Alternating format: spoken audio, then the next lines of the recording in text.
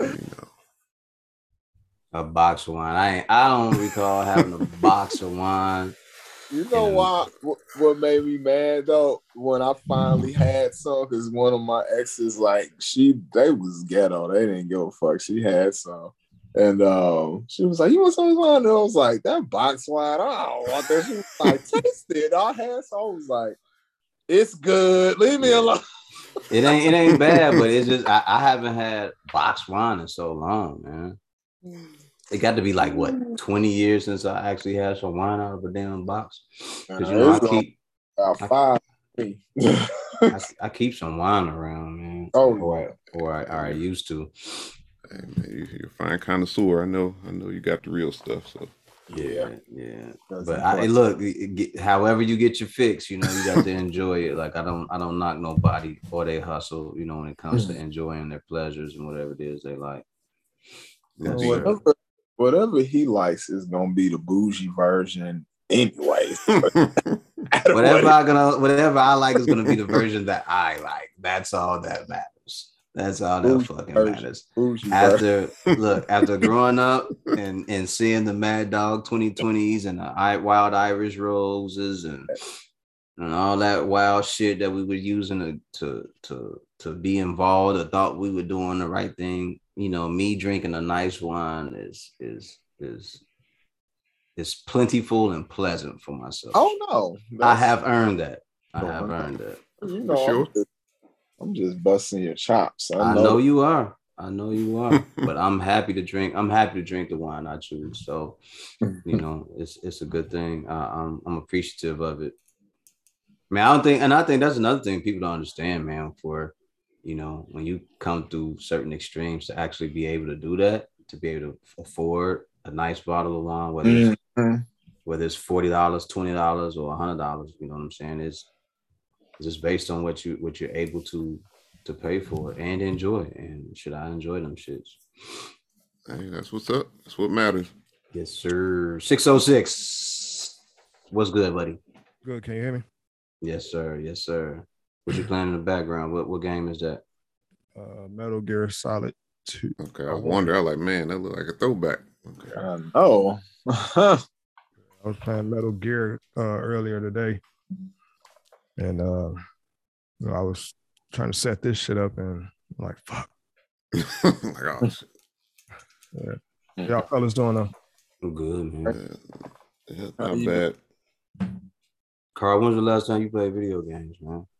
I play on my phone. I just don't have a system. I like the NBA 2K for Apple Arcade because it's kind of close to what it is on the console. It's kind of crazy too. I was looking at like, wow, these fools really made this phone version be pretty tight. It's got my career mode, season, all that stuff. So I was like, I just mess with this on my little commutes. I don't, big video game person like that. Or on your commute, so do you use public trans on your way to work?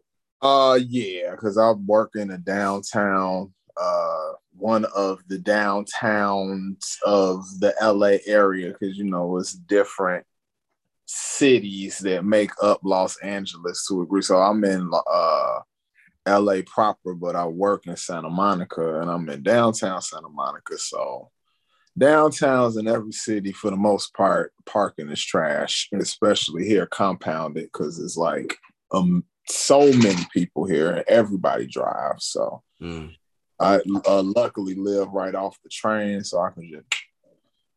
How long is the commute to get to work? It's like 30 minutes. Oh, that ain't bad. Oh shit, that's good.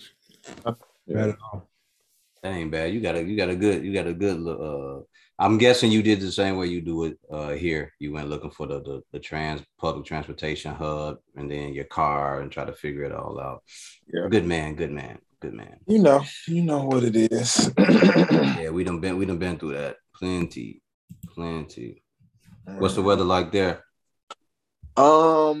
It's nice today. It was been raining the whole weekend for Christmas and stuff, but rain is the snow of Los Angeles. So this is our winter. So if it's raining, it's at worst, it's about 45, 40 degrees. It's like as cold as it gets. So, we're used to really way worse than that. So I can deal with this. So this is not too bad.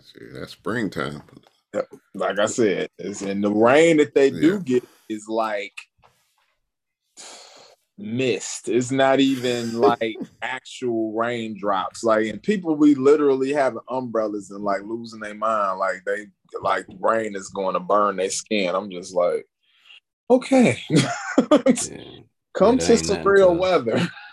that ain't nothing to us. That ain't even. That's just you. That's a normal day walking, man. I haven't used the umbrella since I lived in Chicago.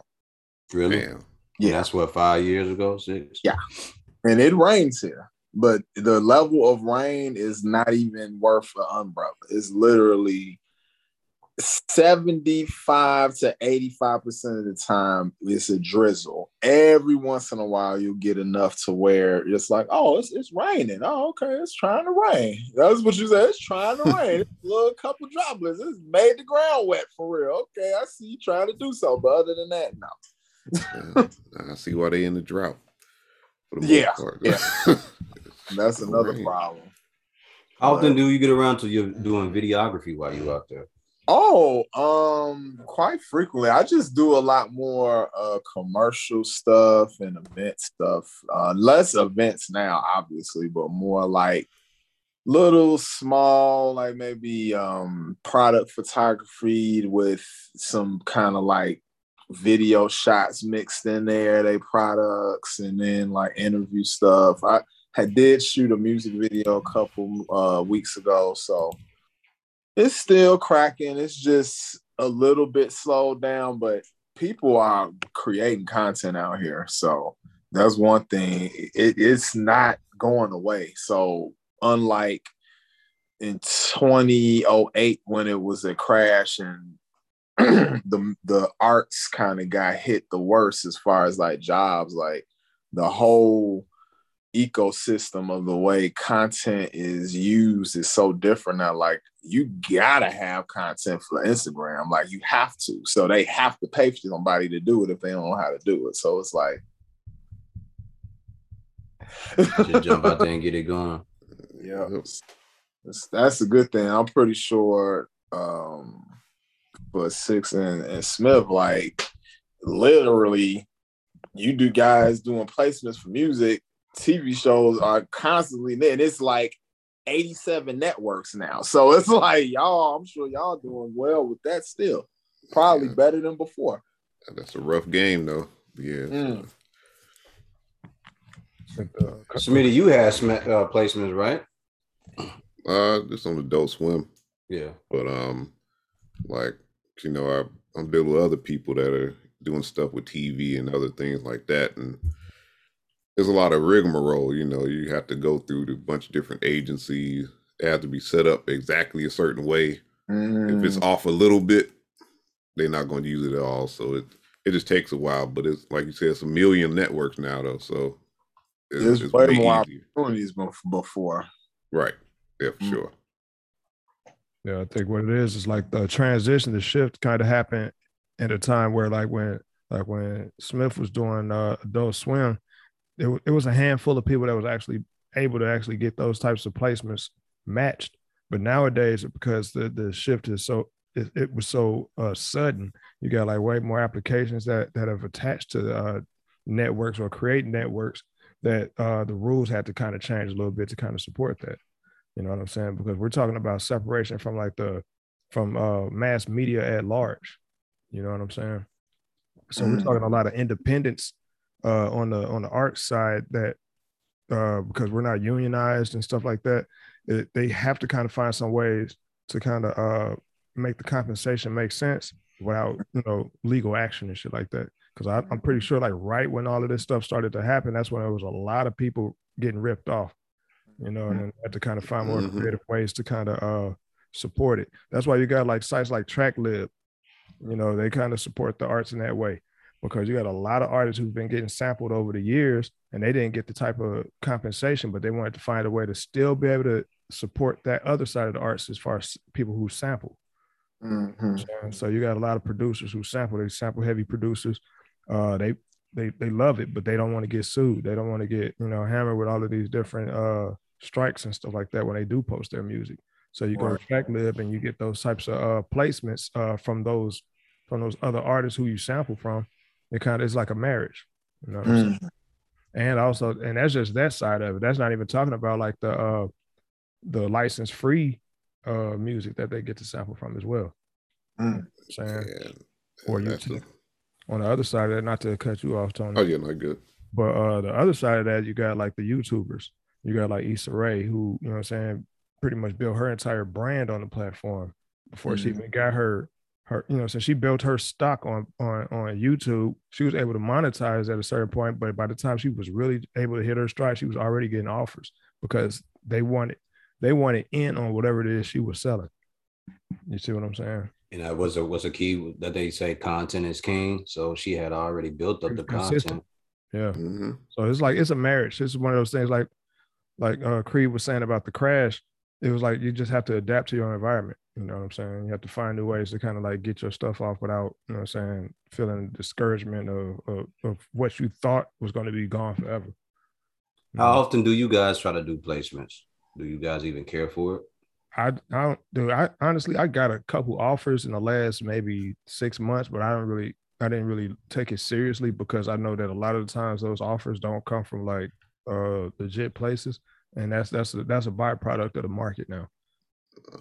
I've went out for some probably every couple months. Will it, some TV stuff, mostly just other, rappers or whatever the case may be, but I have submitted stuff for, various commercials and things of that nature. So, but yeah, it's like sometimes by the time you hear back, even if it's a no, you forgot about it. You're like, oh man, I forgot I even sent something, 6 months ago or something to that. Yes, and it's about just being consistent. Like if you really want it, then I guess that waiting game ain't really that important. You just go ahead and chalk that up as being part of the system. But like if you just got stuff going on and you really just grinding out art for the sake of grinding it out, those placements will probably be like a godsend, but you don't really put a whole lot of stock in it. You just shoot and see what happens, see what sticks. I mean, that's all I'm doing. I mean, something come of it, cool, but I'm not like banking on it. Like, man, once I get this, I'm gonna be made. Because if that were the case, if that was what you were depending on, then you would again be doing like a portfolio, right? You would have beats online for that type of situation and a whole page. Yeah, some people are like die hard about that way of producing music and stuff like that, where they go entirely into the lane of this is for the purpose of this. Every piece of music I create, I'm putting it on this particular site to support this goal. You know what I'm saying? Same thing with people who do visual arts. I noticed that a lot. There are people who like right now, because NFTs are like really the jump off. You got a lot of people who are like truly producing their art strictly to try to see if they could get some NFTs off. You know what I'm saying? Consumerism and capitalism really did a number. You know what I'm saying? Because we all do want to eat off of what we create. Yeah. But like, how do you monetize art? It's a marriage now, bro. Yeah. And you got to figure out, because this the thing is like, it's a reason why all of us was given different abilities and different talents. I mean, that's God-given, and it's supposed to be able to add to the legacy of what we're trying to do in the long term. So we just have to figure out how to tap into it and monetize it without losing the essence of what the art is. Because I was like what you were saying, like people get to a point where they're creating specifically for I'm gonna make this for a show or whatever, and it loses. I'm writing these raps so I can get on. That's you know what I'm saying? Because like one of my homies out here, like he makes things directly for shows and stuff, but he definitely lives in a very nice building in LA, and he definitely eats off his music, and he does not have no type of day job. He just work, and he literally sit up all day and just go to the studio a couple times a week, and he good because he didn't figured out the formula. It's kind of like Black Eyed Peas when they first came out. They were super hip hop, and the heads loved them or whatever. But one day, will.i.am was like, I like eating steaks and shit, actually, and I have the ability to do that all the time. But if I keep doing this lane, it's only gonna do so much for me. But I know how to do that other shit because that ain't I agree. It's simple. 100%. I agree. 100%, it's super simple. It's super simple. And I met him. I met one of his other producers, and like talking to them, it literally was like, "Lo, the formula is this. Let's go eat, and we gonna still do hip hop here and there because we love that, but." We got families to feed. Fuck all the bullshit. It's like I think the slippery slope with that though, bro, is the fact that, and you can see it in almost everyday action. You can see it in sports. You can see it in the arts as well. It's like you got people who are like 100% intentional, but their intentions are for like a niche part of whatever lane they're trying to go into. So like, it's like you want to eat off of this or you want to be a superstar. You see what I'm saying? It's like nobody wants to be the broke, starving artist. Naturally, some people kind of pride themselves on that. They kind of look at it like, well, this is the lane I'm in, and I'm doing this for the culture. I'm doing this for the people. Blah blah blah.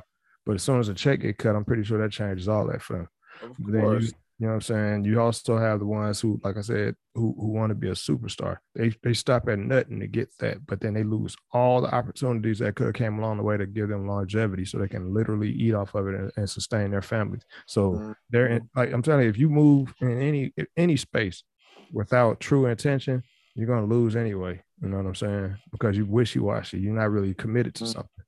You know what I'm saying? It's just about setting goals and being intentional, really. Yeah. Yeah, I'm sure Will sat there and, like you said, he was like, I'm good at this shit, but at some point I want to feed my family, and I don't want to look up years from now, 10, 15 years from now, I'm like, yo, I could have made so much more money had I done it this way. Right. And now you look at will.i.am and he's liquid. The man's liquid. You know what I'm saying? Do whatever you want.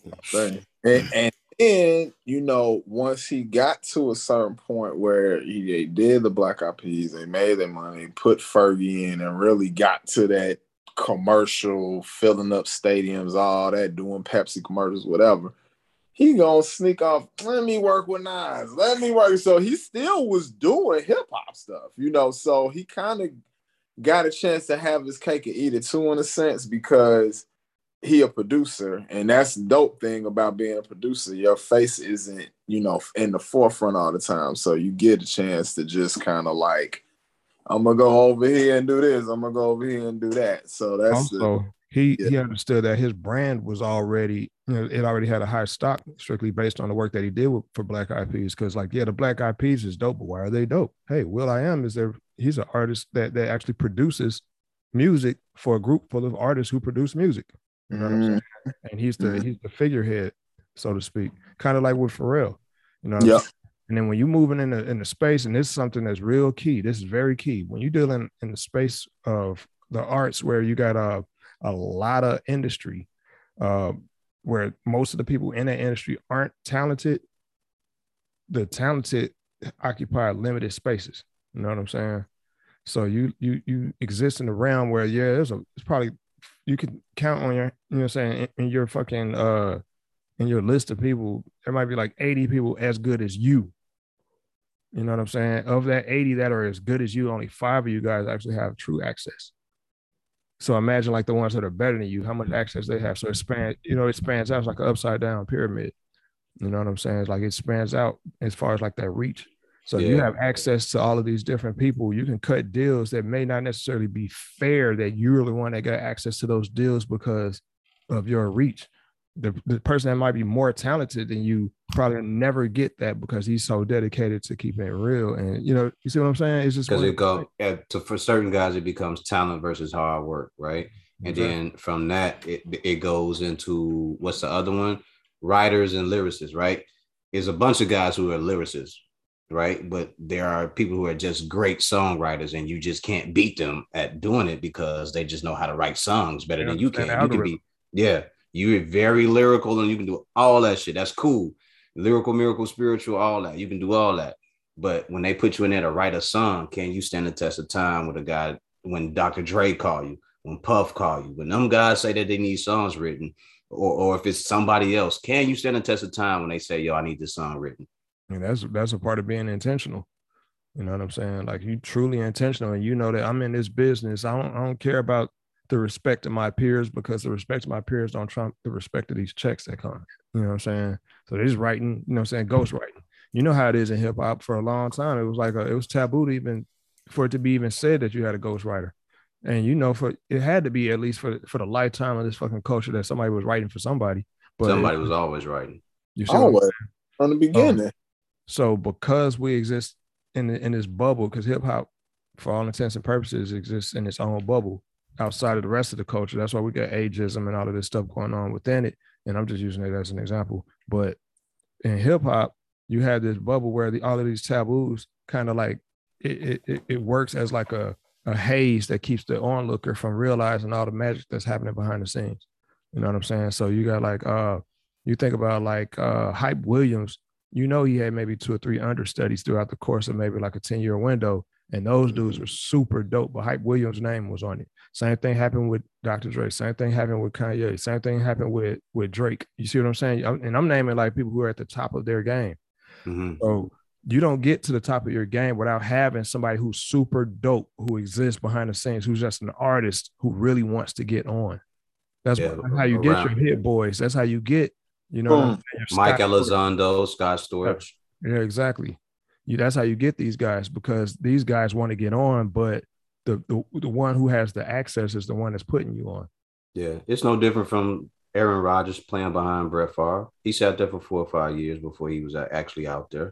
But see, the difference is Aaron Rodgers had to kind of like earn his name. He had to earn his spot. Whereas like Hit Boy didn't necessarily, nobody knows what all work went into Hit Boy earning that spot for. You know, he had to fucking sweep up cat shit. You know what I'm saying? He probably did. Right. But we never knew who Aaron Rodgers was. We didn't even know who he was when he came out. He just came out on the field one day. They just never expected him to be that good. Some people already followed his career. He was decent in college, but it's kind of like the Tom Brady affair. I think he was better than Tom Brady in college, but yeah, we didn't expect him to be that good. And as Chicagoans, we didn't want him to be that good because he was on the stupid Packers. But but he was back there, and he was watching one of the greatest guys of all time do it. And, you know, that definitely helps. You know, yeah, that definitely helps. When y'all listen to and y'all hear this shit about this versus, which we all know is not gonna happen, right? Mm-hmm. The obvious pick is Jay-Z. Do y'all have 10 songs that Wayne can sit up there and run? I think he got 20. I think Wayne got a good 20, but Wayne got a good 30, but they won't be the 30 that Jay got. He ain't got the 20 that Jay got. You know what I'm saying? Like if you're talking like 20 number one albums, that means that he got 20 number one singles. You see what I'm saying? And when we saying that, are we talking about features? Or are we talking about songs he could just run off by himself? I don't know. Why do so many features though, man? Yeah, he don't have a lot. He can give it to you however you want it. He can say, "Okay, I'm not even gonna put no songs with features. I'm gonna just do my just solo joints. Murder, the joints he featured on. Murder. I mean, Jay catalog is stupid, and the only person that I could even remotely kind of think would not probably be even another rap artist. It would probably have to be like a damn R&B artist that's super high level or pop or something. Because it's like, who have enough hits to go against Jay in hip hop for real? Because versus battle is strictly, it's all nostalgia. So if you don't have those hits that actually trigger that nostalgia, you shouldn't even go against any of those guys. You think Busta got a chance? Busta has a strong chance, but I don't know how it'll fare in the presence of Jay, because Jay's core fan base is really the versus crowd. You know what I'm saying? People like I think I picked that up when Jadakiss and Fab went. You know what I'm saying? Like, yeah, this is definitely that age group crowd. You know what I'm saying? Because if you look at like the numbers that are done between each one of those different types of verses that came out, the nostalgia factor hit hard for almost everybody within like the 40-year-old range. Yeah. Yeah, and I was looking at it like I would think Fab, and this was me, my opinion. I was like, man, Fab would easily win that because he's done more with the music, you know. But when Jada starts clicking, when he started going off, he started ringing. There is nothing you can do about that because that man got mixtapes. He got shit that just gonna ring, man, and you can't do nothing about it. It's funny how like for years and just in the beginning of his career, he was already like top 5 there, blah blah blah, and now he got 20 plus years in the game, and now it's just like, wow, you actually knew what the fuck he was talking about, huh, bruh? Because he pretty, I mean, it ain't. But you gotta think about it. Here's a dude that sits in a room with Jay-Z, with Hove and them. He sits in a room with them guys. And he records songs with them guys. But also sat in the room with Biggie. Come on. Yeah. That's serious. And wrote with Big. I'm telling you, it's like it's those levels, man. It's tiers, dude. It's certain tiers. You got the entertainers and you got the ones that actually do it. You know what I'm saying? And that's why I'm saying like the nostalgia factor. If that nostalgia factor actually clicks for you, like Wayne has nostalgia factor for a lot of people, and he's an entertainer as well. Ho, he's got the nostalgia factor, and he's cemented. You know what I'm saying? You gotta look at like what it is you're up against. Like Busta, if you really strip it down, Busta got so many fucking singles that are just out there that just sit, and people once they come on, there's no doubting who the fuck it is. You can't get another Busta Rhymes, dog. Mm-hmm. Like Jay like spawned a series of rappers that you can tell are cut from his tree. You know what I'm saying? Who the fuck is cut from a Busta Rhymes tree? This nigga's a one of one. One of one. He's a one of one. Yeah. You know what I'm saying?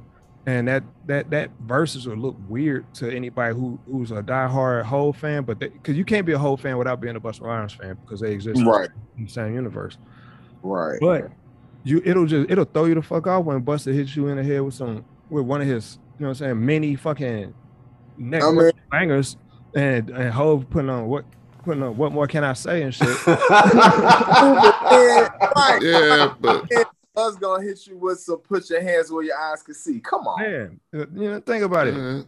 He got Cavassier. You know what I'm saying? It'll I don't know. But it'll be so debatable. It'll be so debatable amongst the people because some people might not be in it. Again, our age group is really the demographic for this shit. Our age group might be like more on some since I'm sitting at the crib chilling and I'm listening to Hove battle whoever the fuck. Let's say he's battling Busta Rhymes.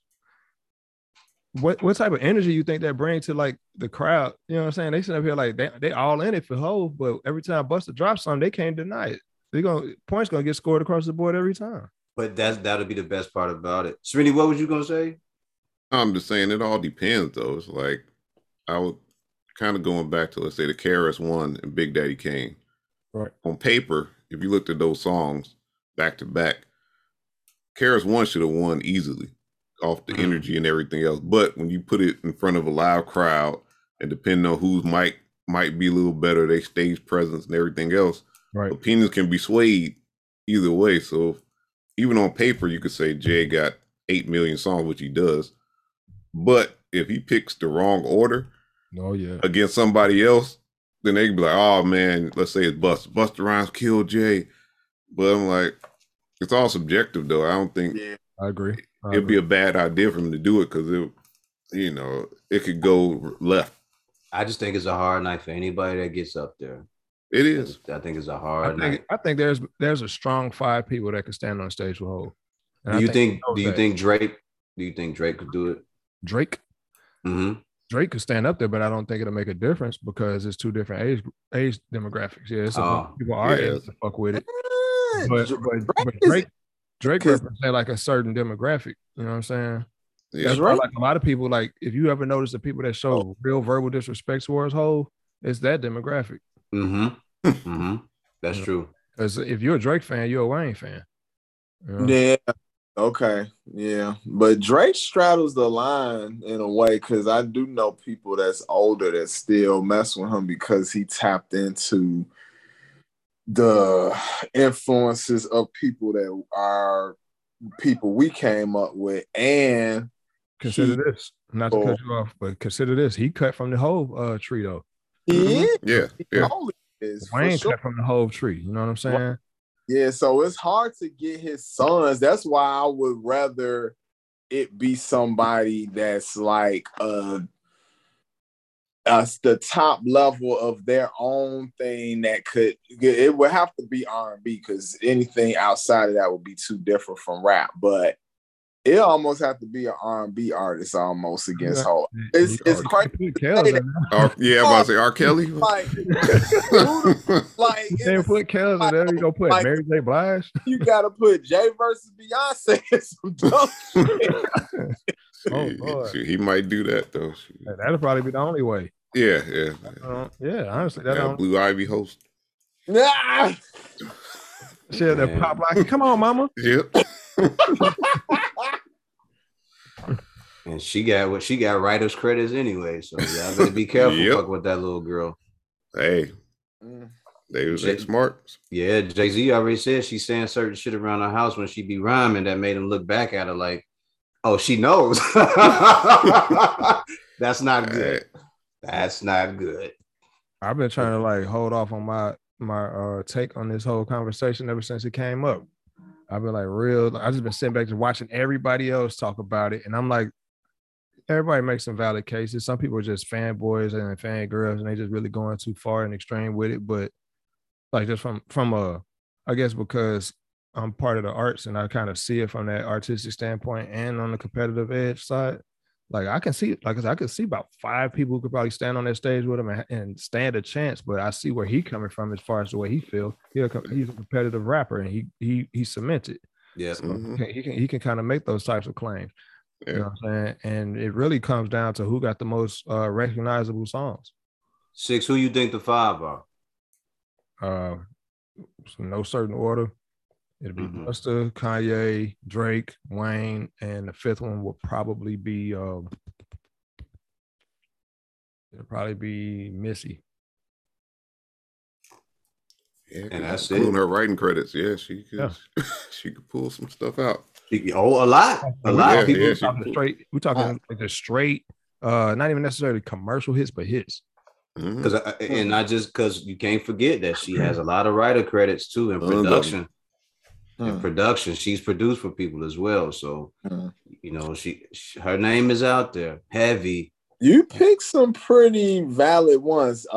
Missy is the most intriguing to me because I feel like based on what I was already kind of leaning towards, I don't know who a full hip hop artist who even can measure up to Jay, but a Missy, weirdly, because of she went on the damn run where every album she had at least 3 or 4 like smashes. Man, kind of ignorant. It was really ignorant. I mean, it was just like disrespectful. It was disrespectful because she was doing what dudes was not capable of doing at that time. Yeah. And I probably have my caveat would probably be to all of those artists is the fact that they just constantly had that machine behind them. You know what I'm saying? I would love to say 50, but 50 ain't have a long enough run in the rap game side of it. You know what I'm saying? That's why I put it out what I said. Jay started in 95, 96, from what we know, up until 2000, the last album he put out, 2017. That's from what we know. There's freestyles of all types of songs that's just out there on the underground that we haven't heard from this dude. Facts. That's real. And if we do remember, if it's verses. So when Jada said, when Cameron told Jada, why you singing Puffy's verse? He said, nigga, I wrote it. Right. So think how many songs Jay. Oh, that's a whole nother like motherfuckers that be looking out side to side and then he plays still DRE and can do that because he wrote fucking Dr. Dre verse. Like, come on. That's dangerous. Dangerous. That's dangerous. Be a long night for sure. It comes down to who your audience is, man. Because again, you gotta look at, like, I don't know what the metrics are as far as what Versus actually pulls in, but it was enough. The numbers were impressive enough for them to pair up with Triller, right? But like, if you really take into account like who the true audiences are for that, man, dude, it's like it's almost undeniable that it's the middle group, of hip hop fans. You know what I'm saying? It ain't like It's us. It's us. It's us. Man, it's us. Like, it's not even my dad. My dad was in it before he introduced me. Right. You know what I'm saying? It's not even his age group. He might be watching it for the nostalgia. So you might throw in the Frankie Beverly and Maze and Earth, Wind and Fire, and he all in on that one. But when it comes to the rap shit, it's certain stuff he stopped listening at some age. Yeah, that one was dope too. When the Isley Brothers, that shit was dope. I love that one. That was so dope, and I liked how like a brotherhood. They wasn't even really like trying to smash each other. It was more so like, shoot, what's his name? Ron, he was singing the Earth, Wind, and Fire songs with them on some. He's like, "Oh, yeah, it's my song." I like that was kind of like how Patti LaBelle and Gladys Knight were too. They was super just like on some. We from that era. We just catch up tonight playing jams, and we love each other. So that was dope. Those are true legacy acts, and I think that's meant for. Like, if you cemented your legacy, you can own your part of the stage for Versus. That's why my 5 out of 5 that I have, because I can't think of hip hop artists that are true legacy acts in that way. Like, these motherfuckers could do they can do residencies in Las Vegas and be cool. That's a fact. That is a fact. Yep. That's a fact. And I was just, when I posted that, I was just looking at it like, man, you would have to find somebody from Jay's era because of the age difference. Because of the age difference, number one. Number two, if it's somebody from a different era, they're already at a loss because Jay-Z probably has 5 to 10 years on anybody else that y'all pick that's from a later age range. I mean, it sucks that Nas don't have enough hits because we know if we basing it on pure like who rap better, I'm gonna pick Nas every time. But if we talk about them watershed hits that get everybody, he don't got them songs, and it's not enough. He's the only person longevity wise that really matches up with him and would make it interesting, but he would get mocked up because he don't have a hit. He don't got those hits. He don't have a mass appeal. Right. Nope. He don't have that because all his little joints, the head's gonna be like, yeah, but then all the rest of people like, okay, and then Jay play fucking girls, and everybody go crazy. Like you could just randomly just pepper in a Jay song and you're like, yeah, that one will fit a playlist. You know what I'm saying? Yep. You can't do that with us. So I mean, with me, because I like deep hip hop cuts, but that's the average person, like that. Unfortunately. Yep, that's the problem. But and then you have to, even if you do, you have to go to a neutral site because if he plays "You Belong to the City," that's gonna. A true hip hop head almost gonna roll their eyes at that song, but the masses about to go crazy because that was a very commercial song. Yeah, that was like his attempt at actually trying to break free from the whole stigma. So that's why he worked with Puff on that album anyway. Yep. Yeah, I remember. And one of my favorite Jay songs that's not in the mold of what that album was supposed to be is on that, and that's Imaginary Players. That's my shit. Period. That's another one. When that ring off, that's gonna go crazy. Right. Politics as usual is gonna go crazy. Blah, blah, blah, blah. I think if Hov really wanted to stand on that, and he really wanted to dig deep, you know what I'm saying, get entrenched in his claim, he would battle a group. But then what group? Jay versus Wu-Tang. Yeah, about to say Wu-Tang. Be the only. Jay versus Outkast. Outkast. Jay versus Wu. That's the only way. Outkast only put like 6 albums out, and they got more than fucking 20. Well, actually, Oh yeah, that's true. better because Wu had some wonkety albums after the first two. Yeah, Yeah, for sure. they got inconsistent over the years. So, Yeah, so actually, Outkast will be better. but I don't, that'll never happen. Nope. No. Andre ain't doing that. No. Never. He don't want I don't think Hove would want to even do it. He would kind of like if they came in and like, yeah, we'll go ahead and do it. Hove would kind of find some reason not to do it. Oh, That he would literally find some, and his fans would legitimize all of that, whatever claim. Yeah, He's like, nah, I can't tie my shoes up today. I ain't gonna be able to do it. What's in it for him? Like in all reality, why would he do it? Yeah, like he gets nothing from this at all. Like he's just helping him out. Yep. It's for the fans. It will be for the fans. And that's the real point. Yeah, like the fans can come see me for $150 a pop. You know what I'm saying? And yeah, I'm sure he'll do that once this dies down enough to do a concert the way he wants. Mm-hmm. Yeah. So they're raising the stock value of the whole fucking brand anyway. Yeah, he would, and that's probably another reason. That's probably another reason why he doesn't want to be involved, because he wants a piece of the ownership if he's gonna do it. Because I know they're doing that whole stock thing. And I know his relationship with Tim and his relationship with Tim and Swiss might be such where that might not even be what the play is. But I think that to have a third party like Triller involved might be the one thing that really keeps him out of the whole situation.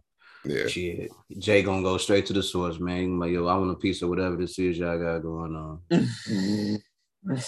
He like the mob. He ain't about to do that shit without getting no money. It's like keep in mind that his name and his brand was, you know what I'm saying, again, it's cemented, but people really had a negative reaction to the whole title thing when he introduced it, strictly because he introduced it. You know what I'm saying? Even the rollout was kind of real nasty. It took like a year and a half for everybody was like, all right, we're gonna get this a shot. Right. You know what I'm saying? Yeah. And if it wasn't for the exclusive stuff that he have going on there, a lot of people still wouldn't mess with it. The whole little him probably needing to get a piece of verses for him to do it reminds me of Goodfellas when that got that. Oh man, dude, keep busting my balls. Like, you need to, get them off of me. You can get a piece of my business. It's like, okay. Like, all right. Like, or you want to do that? All right. Okay. Come to find out, that fucking movie was real, man. Yep. You didn't know that? It was based on true shit. You didn't know I never really, I just thought it was a good movie. I never knew, Henry. No, I feel like Henry Hill was a real dude. I sat and watched the movie. Yeah, it has like the little recap, and now he's doing X, Y, and Z. I mean, they couldn't get too detailed. Right. No, he was a part of the Boston scandal. The Boston scandal too, with the basketball players. He was involved in that. He was the point shaving. He was one of the guys that introduced the point shaving. It's on ESPN. If any of you guys have Disney Plus. You can watch the ESPN. I think I forgot. I think I watched it on ESPN Plus. I think it is a 30 for 30. I'll send it to you. I forgot what the name of it is, but it has to do something with Boston College. And he told the guys, in a point spread, it says 6 points, but y'all got to win by points lower than 5. And that's what they did. Every game that they won by less than 5 points. And he played every player that was involved $1,000, $500 to $1,000 that got paid. So yeah, he was behind that. And then they ended up showing you Henry Hill and what he looks like now, and I was just like, oh yeah, he an old guy now, of course. But one of the guys that got in trouble with him, he was just like, I'm surprised you're still out here. He's like, shit, I'm surprised you're still out here. You know what I mean? He's like, you know what you did, Right. So they were going back and forth over that, but I didn't know how involved Henry Hill was because it was just so much going on in that story. I was like, God damn. But there are other things around that were happening, and that he was saying, he's like, oh, this was going on. He's like, I had my hand in everything. And then they asked him, how much did he make? And he came up with a ridiculous, stupid, low number. He didn't want to let them know that, I got the bag, So right. he was just like, hell no. Yeah, he was like, I probably made like a couple grand off of it, a couple $100,000. And it was like, Henry, get the fuck out of here. I learned from watching that movie and Casino and movies like those, man, and kind of like just looking at life on the grand scheme, there's nothing that anybody actually gained on a massive scale that doesn't involve doing a little dirt. You know what I'm saying? Anybody who's like really trying to stay within the rails and the confines of like this normal capitalistic thinking, like I'm gonna work this job and I'm gonna get promotions and I'm gonna blah blah blah. Dude, you playing the longest long game of all. And the only thing that's gonna get you over is gonna be your insurance getting your family over so they can bury you. That's it. That's it. Like you got to be really willing to risk something.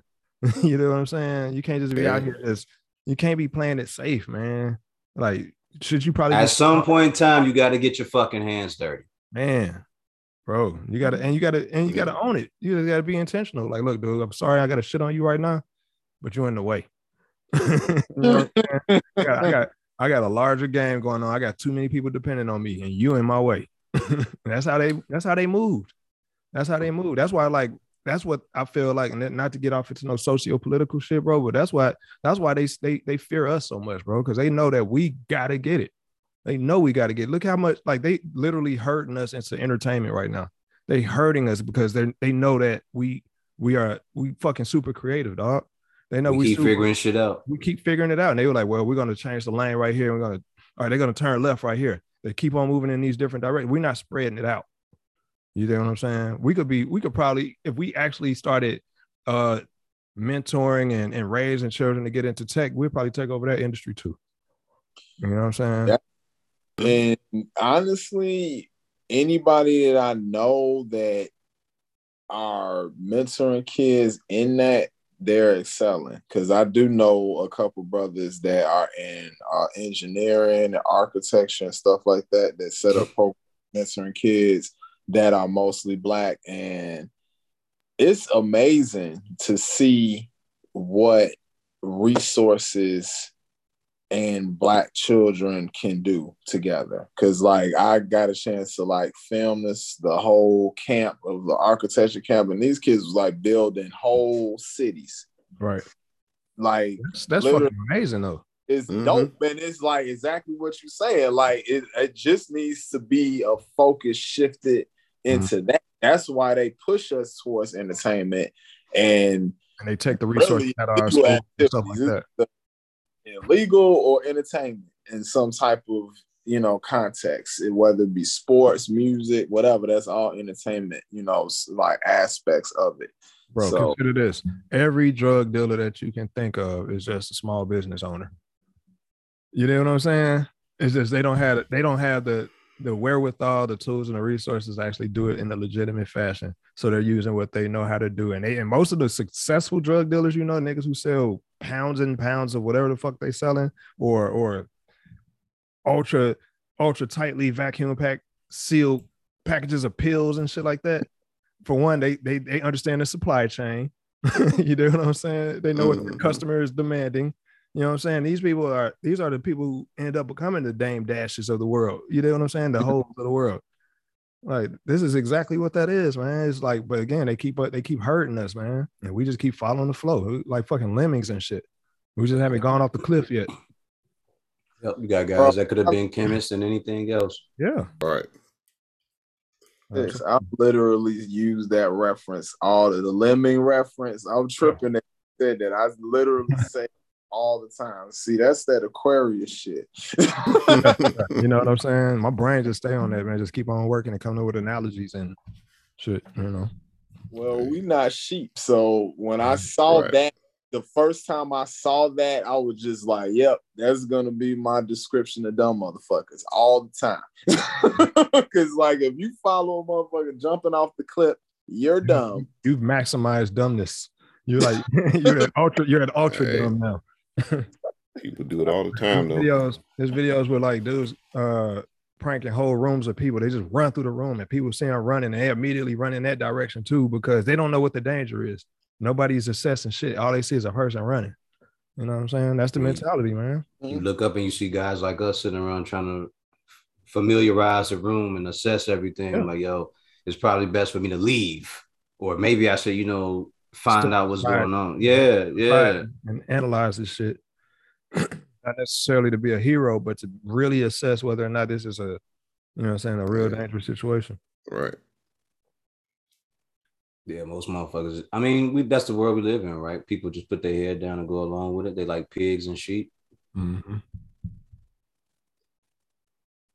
Yep. Yeah, I asked y'all that because the question is there, the conversation is there. We done covered a couple of different topics, but I was just like, man, who really gonna stand in front of this guy? And that file you gave is a really good file. I would like to see Missy Elliott. I mean, she sits in the background a lot of times lately. Is she sick? Is it because of sickness that she doesn't really?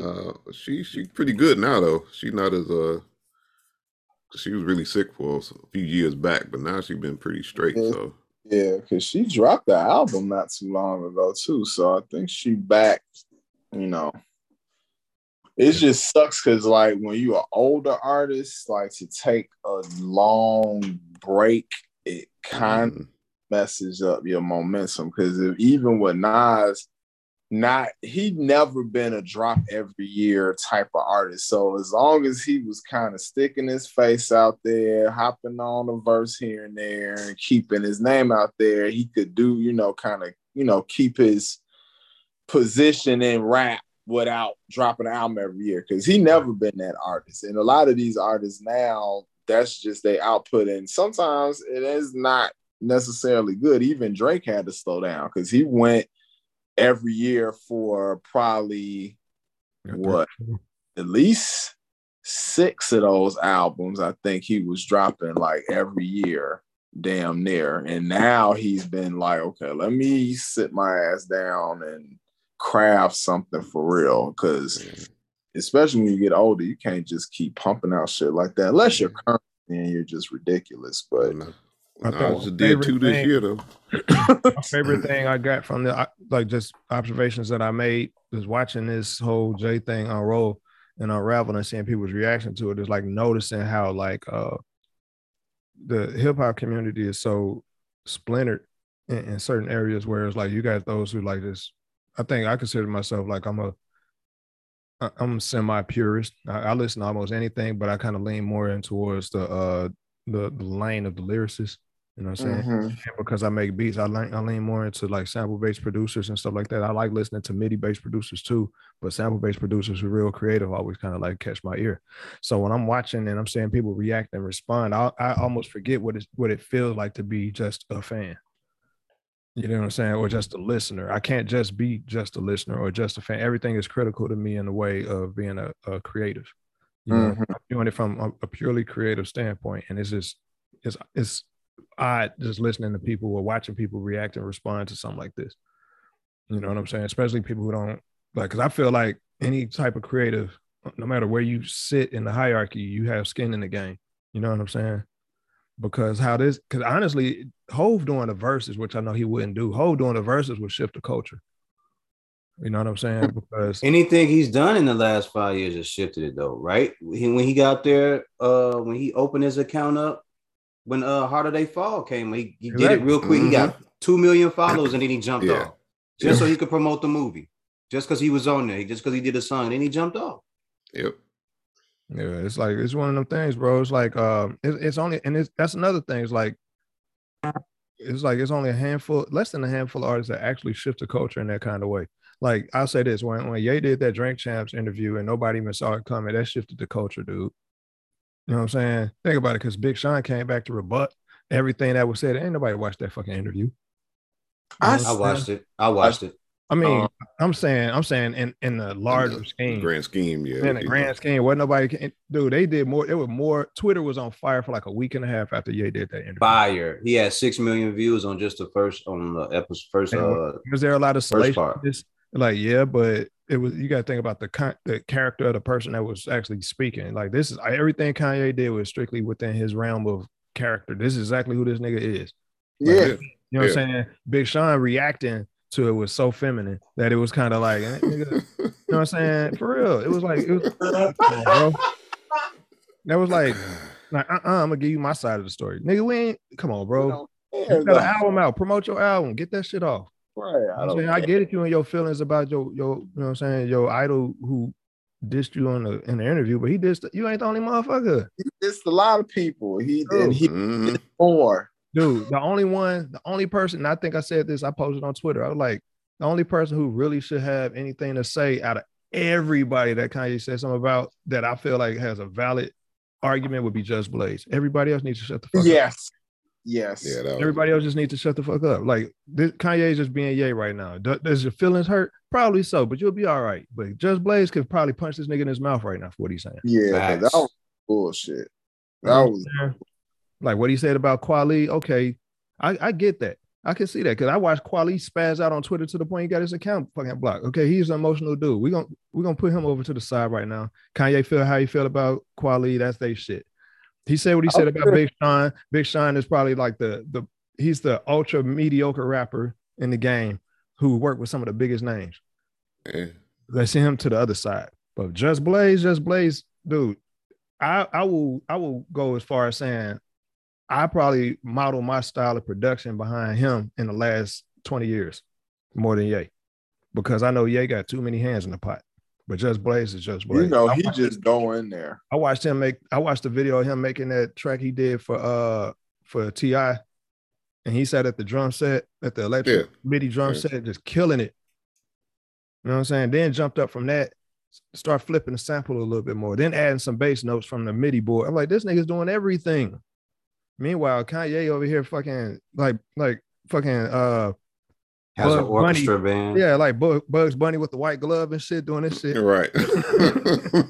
I would say Kanye is more like a late career Quincy Jones, because Quincy Jones orchestrated the right people to do everything. And at the end of the day, I mean, you guys are producers. It's like a part of what you do is not necessarily just, I gotta make a beat. It's like, let's make the best product that we trying to make. So right. I'm pretty sure you guys have teamed up on stuff and threw something away that you did, and he and vice versa, because as a whole, whatever you guys subtracted and added made it a better product.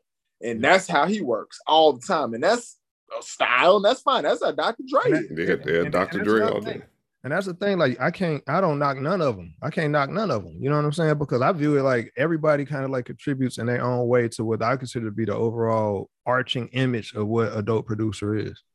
You know what I'm saying? Like, his work, the work that Kanye put behind Watch the Throne is probably the most immaculate fucking collaboration project I've seen in hip hop, dude. Like, I can't think of another collaborative effort in the culture that even matches that right now. You know what I'm saying? But that's just because who has that great ambition to do something so over the top and so immaculate? You know what I'm saying? Nobody's thinking like that in the culture. Everybody's grimy. We're gonna keep it real. We're gonna, you know what I'm saying? Or we're gonna keep it real shiny and we're gonna do this for the pop fans. No, this shit was like right there within his realm. And him and Hov fit those tracks perfectly, dog. You know what I'm saying? And behind that, how many other artists did fucking collab albums? Drake and Future. That's a regular thing now. Right. Yeah, exactly. Again, shifting the culture.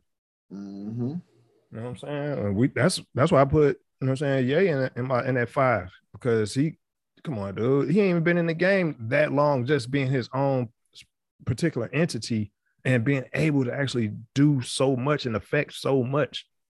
You know what I'm saying? He would be up there and the whole show would just be him and Hov just going back and forth. And Ye just fanboying out for Hov.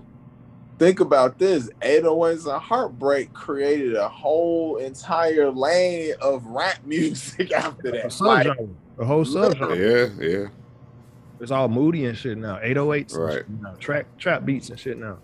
And I mean, shit. Honestly, that was the catapult for Drake. You know what I'm saying? That was a catapult for Cudi. You know what I'm saying? It's just interesting how that shit works, though, man. I don't think Just Blaze will say anything, do you? He addressed it briefly. He did? He addressed it like such a G, though. Yeah. It wasn't like, he just was like, look, if you want to say what he say, I know what I am. Fuck that guy. In a nutshell. That was smart. That's the right way to do it. Like, I'm sorry he feel that way, but my catalog speaks for itself. It does, though. Like, you can't deny what anything that he's done. This dude has put YouTube videos out of him making beats in 10 to 15 minutes. Yeah, but you know what Kweli did? You know what Quali did for like a month straight? Show you pictures and postings of him and Kanye. Yeah, like come on, man. Like that's He's a Qualito. poser. He's First a of all, poser. and this is what Poser. on that part when he was talking about Kweli, I agree Dude. because I literally never liked his voice. I always used to be like, he could rap or whatever, but I just don't like his voice. Like most was it when on a Black Star song, you just waiting for him to shut up so most could start rapping. Dude, I always like Quali's flow. I like his wordplay. I'm not really a big fan of his song selection. Mm. You know what I'm saying? So when I listen to him, I'm listening with a critical ear. Like this nigga probably just need to eat some crackers to soak up all that spit in his mouth because he sounds like he need to spit. You know what I'm saying? And this ain't even a knock, man, because I fuck with him. But he just has a soft voice, bro. Yeah, his voice, vocally, he doesn't have a demanding, commanding voice. Gravitas. Yeah. Most Def doesn't have a commanding voice, but he knows how to use his voice in a way where it's commanding. Oh yeah, man, he is an actor though. So. Yeah, he knows how to inflect. Q-Tip. It's just a style, and it's so distinct. Like it's most. Yep. You know it's Kweli, but you irritated though. I just don't and when he said that, I was just shaking my head like, man, why are you? We not supposed to address this for real. Kanye said a bunch of shit on there, man. I'm sure that a lot of people was in their feelings. When he said Just Blaze, I was like, you gonna rip at Just, man. But what's the name? Bink been doing it for years though. Bink been saying that he bit his whole style for like, if you go on Instagram or Twitter, whatever, you can track back probably 5-6 years. Bink is always like, man, Just Blaze stole my style the whole time. I'm like, bro, let it go, man. Like if I look at your catalog and I look at Just Blaze, dude, if what he's saying is true, what difference does it make now? Right. There's nothing new under the sun. Matter of fact, you know what I'm saying? The very few that actually come out and authentically be whoever they want to portray are the ones that actually sustain. That's why you got Busta Rhymes. That's why you don't have another Busta Rhymes. You know what I'm saying? You got some you could probably try to compare, but you'll never get another Busta Rhymes. As a matter of fact, I would go as far as saying there ain't nobody you could truly even try to compare, because even when he did a song with Mystical, it was distinctly Busta Rhymes and Mystical. And Mystical, yeah. Mm-hmm. You know what I'm saying? It wasn't like, when he worked with ODB, it was Busta Rhymes and ODB. It was like distinct artists with distinct styles collaborating. You know what I'm saying? You couldn't even compare them. There was no comparison. But there was like just the bright idea. I would even venture to say, like, when Redman worked with Method Man, it only made sense because they had man at the end of their names. And Def Jam, and they got cool. That was it. Right, yeah. High weed and man. Yeah, that was pretty much like, you like to smoke? I like to smoke. We friends. Like that's all. Yeah. That's all that happened. They put the motherfuckers in the room with each other and started saying shit like they were cousins, and eventually that they ended up doing some shit, but distinct styles. Styles, man. Even with Busta doing a song with Redman, like you still hear it, but it ain't, it's Busta and it's Redman, like that. Man, this nigga did a song with Eminem just like Redman did, and totally just dominated this dude on the mic, dominated this dude on the beat. You get what I'm saying? So it's like it comes down to like just the consistency and the intentions of the artist, man. Busta Rhymes always gonna do what he do. Like his last album, I listen to a bulk of it now just because of the vibe. It ain't nothing else giving me that vibe. I couldn't. And there's no disrespect to Busta as an artist, but I got to the first 3 or 4 songs, and I had to let it go because I wasn't getting nothing. I wasn't getting nothing out of it. Might have tapped out early because there's some good songs on the back. Yeah. But y'all also remember I have the attention span of an ant on crack too. So like if you not saying no dope ass shit early on, you gonna lose me. Busta has never really been like content heavy rapper though. You know what I'm saying? It's always been like about energy and vibe. You know what I'm saying? Yeah, and that was the other thing. I was like, he's always been big to me, and it's just my opinion. It's always been charismatic, and just saying stuff, putting words together. And that's not no knock on him, but That's just what I've heard, and because of that, it was just like I'm probably not gonna waste too much of my time listening to it, but Right. I'll go back and listen to it. I heard there are songs that I need to tap into and everything, but Facts. I'll give it a shot at another point in time. Right. I got another question musically. Would you have liked to seen Nas work with like Primo more? Back in the day, yeah. Now, Yeah. no. Yeah, you know, now, no. Makes I'm sense. good. Yeah, back Nah, in the Hit Boy hit that. That's like the new gang star right now. I mean, they chemistry. I'm it. You know what? And maybe you guys can like kind of vouch for me on this. If you go back, I'm sure y'all go back far with music, but it reminds me actually of Quincy Jones and Frank Sinatra, because Quincy Jones was super young and Frank Sinatra been a giant, and then he linked with him and they ended up making some of the best songs he ever made was with Quincy Jones, and he was in his 40s and shit. Right. You know, so this is like so crazy to me that it's a totally different genre, but it literally makes me think of that, because Nas been a giant, meets him in his 40s. He's at 40 plus at this point when he linked up with him on King's Disease, and it was just like it was a breath of fresh air. Like he made him be younger again. Like this is like Nas from the 90s rapping. Like this joint he just dropped on Christmas Eve. That shit is nuts. Yeah, that's crazy. I'm really dope. I'm like, you just dropped the Cold album in August and you just hit us off with it. Like Nas was never giving us this type of level of quality this close together. You could tell he's inspired. Yeah, for sure. I mean, that's the key to it, man. It's like I feel like because everybody, like, because Nas has always been a quality over quantity person, regardless of how people feel about like the overall output and the outcome of the projects. But he's always been the one that you could tell is like a thoughtful process when it comes to him producing albums and shit. So for him to actually be in the zone right now, I'm here for it, bro. Yeah, I mean, more the merrier. But, going back to Premier, I mean, yeah, if it was 90, 92, 94, then yeah, that's when they should have struck, that would have been crazy. But not that Premier hasn't put out some dope stuff recently, but just what I've heard, Nas wouldn't really fit good over what he's been doing recently. It wouldn't be the same as far as what Hit Boy's been giving him.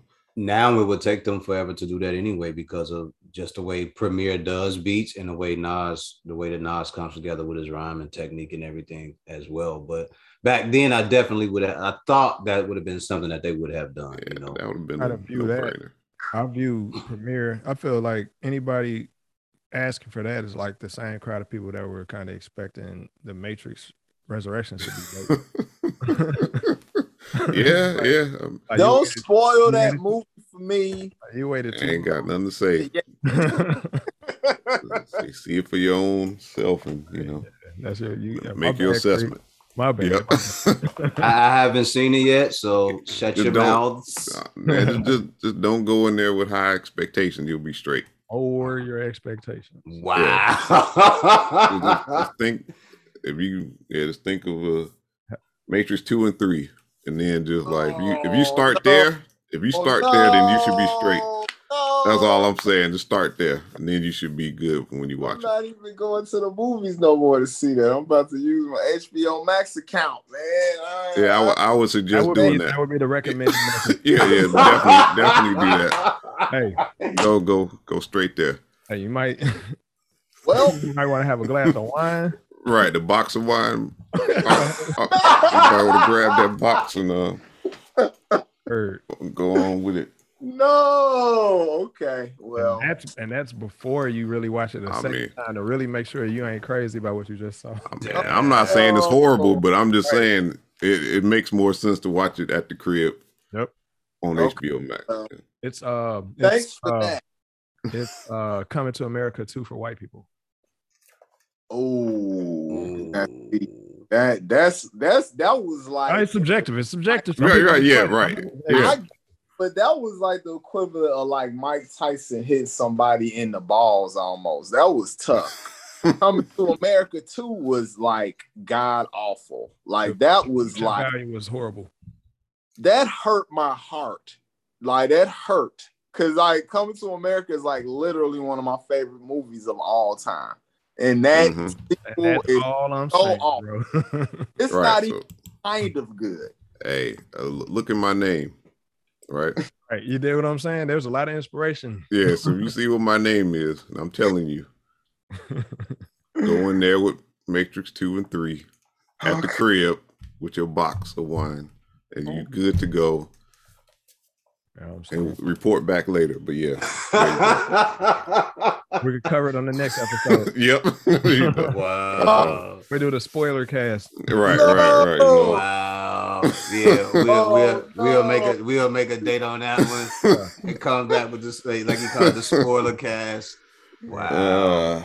But yeah. Oh man. I haven't seen it. I've seen not all, but I've seen a few of the previews for it and everything, but I didn't make any time to go see it. And I have the AMC pass, so you know it's all free for me. So hey, do what you got to do then, man. But yeah, I need to put another movie on the record for the month, you know, so I can make sure I'm using it wisely, you know. So I guess that'll be one of those, and then probably Kingsman or some shit like that. But okay. Did you guys ever see The Green Knight? If y'all ever get a chance to check that out, just check it out. The Green Knight. I've been hearing about it, but I haven't had a chance to see it yet. What is that? I've never even heard of that. Okay, so I don't want to give the movie away, but it's about a knight that lives out in the forest. And I think he comes by yearly, and he asks the people in the village who's the bravest person in the village. And if you are the bravest person, take his head. Right. If you are that good of a person that you can fend for yourself in your village, take my head. And the thing about it is, he doesn't let you fight him. He bends over and he surrenders his head to you. And all you got to do is slay him. That's intriguing. Yes, and I'm not going to say too much more after that. Check out the previews or whatever. Where can this be watched? Where is this? I saw it. I went to go see it at the AMC, but it's at the movies. Oh, this is. It's not playing at the movies no more. Yeah, it's not playing at the movies no more. Oh, okay. I thought I saw it in the streaming selection on Prime. It might be on one of those, but yeah, whatever it is. The Green Knight, just check it out. He surrenders his head to you. He bows to you and he says, you know, you have your chance. And then he gives you the rules before you do it. This is what's going to happen. 1 year from today, I am going to come back and I am going to want my lick. Right. Yeah, ain't it like based off some like really old old literature? 14th century or something like that literature. Yep. Yeah, okay. So one guy decides to jump up from the table. He takes the sword out of his hand, swing, and he chops his head off. And the guy told him right before it, he said, remember, it's just a game. You don't have to play the game. And he does it. And then the guy's head, you know, rolls over. He picks his head up and he walks out. He said, remember, a year from now, you owe me a lick. So the guy goes off, and then like it's just this turn of events that take place. And you're like, wow, what the fuck? But yeah. Bro, I'm gonna be honest with you. I'm a movie buff. I've always been a movie buff, but I've gotten to the point where I'm like hyper analytical of movies now. So I'm like watching movies, and it's certain elements that'll happen that'll take me completely out of the movie, and I'm like, this acting shit sucks. You know what I'm saying? It's one of those things, but you paying attention to like the main parts. It's so many things that takes you out of it and then puts you back in, and it just makes you question the whole situation. But I want you guys to check it out so you can give me your opinion on The Green Knight. Word. I'll definitely do that. My list. My list of movies to watch. Do I need to be high? You don't need to be. Okay. You don't need to be. Hey, that's important. If you are, some movies are strictly built for that. If you do, I'll put it to you like this. Whoever wrote this probably did do that. They did something. They had to be doing shrooms or something when they did that. Because when I was sitting there looking at it, I was like, whoa, wait, what? I I don't want to be up there watching this movie and like, man, I don't feel like my mind is in the right space for this. Stimulate yourself. There's been a lot of those, man. There's been a lot of movies. I've watched so many fucking movies. It's like key movies kind of stand out to me only because they were like, at least they took a creative step. But other movies, they so fucking cookie cutter. Like I can tell like how the set was constructed. It's like I'm not even watching the acting no more. Now I'm just watching like the layout of the set. You know what I'm And saying? even more so now because we have these TVs that have caught up with what's going on, right? High definition, yeah. So everything you can see all the fakeness. Or stage play. I take that shit off. Elements of the writing that's just outside. Like you could tell they did no research on how some of these events should occur, and they just apply it. Excuse me. Yeah. Speaking of fakeness, you notice how they never show the moon landing no more since we got good TVs. Think about it. Yeah. No, they can't. They're not gonna. Someone said this in another podcast. Yes. Someone said this. Someone said that in another podcast. They say now if you look at them show it, you can see the strings and everything that makes it look like they're actually bouncing around. I was like, holy shit! I do not even want to see that now. I saw one video where somebody just pointed out it was like so simple. It's like the direction of the sunlight caused the shadows to be cast in like these two different directions. I was like, why the fuck did I miss that? And then like now every time I see that clip, I'm like, yeah, there it is right there. Yeah, actually, or the fact when they're jumping. Go ahead. You know what's worse than the clip is the photography. So it's pictures. They took pictures, and the way the lighting is, and I'm a photographer, so I'm looking at it. I'm just like, why does it look like it's so many sources of light if the only source of light should have been from the sun? It's just like all type of fuck shit going on. I'm just like, I'm not gonna get into it because I know once you start talking about this stuff, people label you a kook. Right. Crazy thing about it though, that's clear. I'm gonna leave it at that, and people can take that as they want. The crazy thing about it though is like if you look at anything, any and everything in retrospect, as far as like the technologies that we use, that we benefit from and stuff like that, you already know that stuff has already been, you know what I'm saying, well fucking worn the fuck out on a government level before they say, all right, we're gonna give it to them. Hell, the highway system is exactly that. You know what I'm saying? So by the time the moon landing was already like being faked, dude, I wouldn't be surprised that that whole setup wasn't even like used with like its version of this modern tech that we use now for like green screen and blah blah blah. You know what I'm saying? They just didn't understand at that moment in time, or they hadn't gotten to the point of fully understanding how to portray certain sets. To anyone that's listening, if you want to know what we're talking about, or if you're curious about what we're talking about, watch a movie called Capricorn. Yeah. Yeah. Yep. I'm just gonna say that. Watch the movie Capricorn. If you can find it, it was what, 19? They did it in the 70s. If you can find that movie, watch the movie Capricorn and tell me what you think. I've never even seen that movie. I asked you to watch that movie years ago, good sir. Really? Yes. I don't remember. He's like, really? I told Carl, I said, yo, because he was asking me, I think we might have had one of the spots together. And I was like, yo, have you seen this movie, Capricorn? And he was like, no, what's it about? I was like, it's about the moon landing.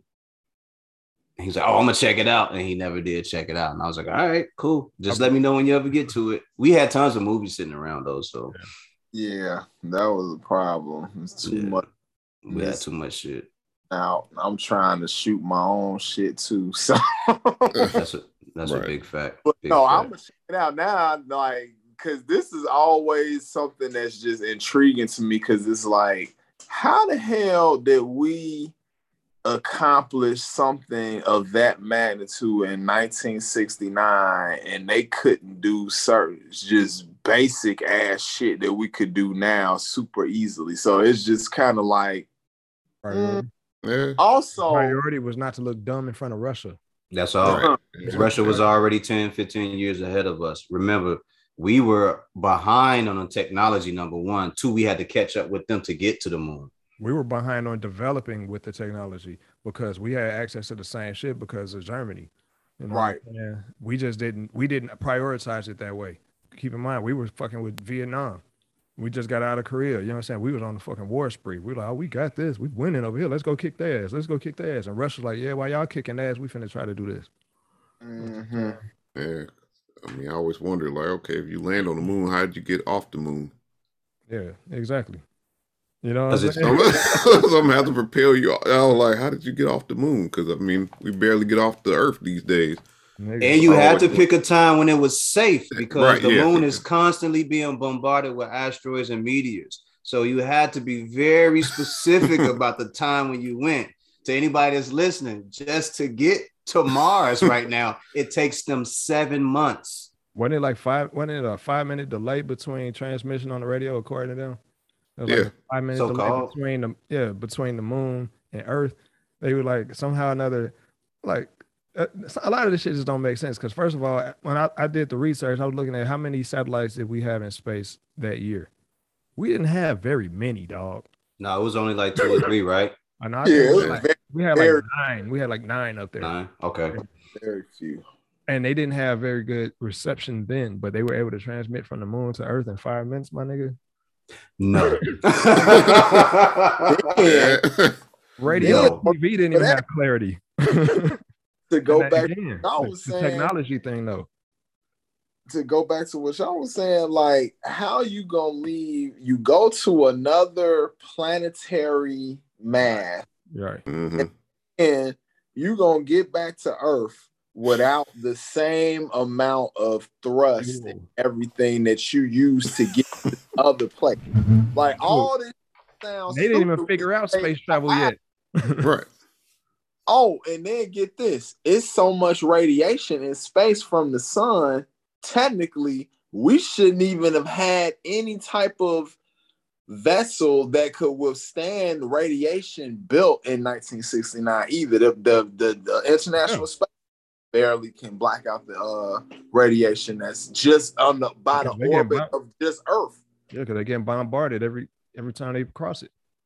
So It's a lot going on out there. Yeah, it's It's a wild. out lot there. going on out there, man. No, this is called critical thinking. You know, we ain't allowed to do that. This is critical mass. I mean, hey, I mean, if somebody got some answers, I'm ready to hear. You know, Right. give me something solid, then There's have no problem.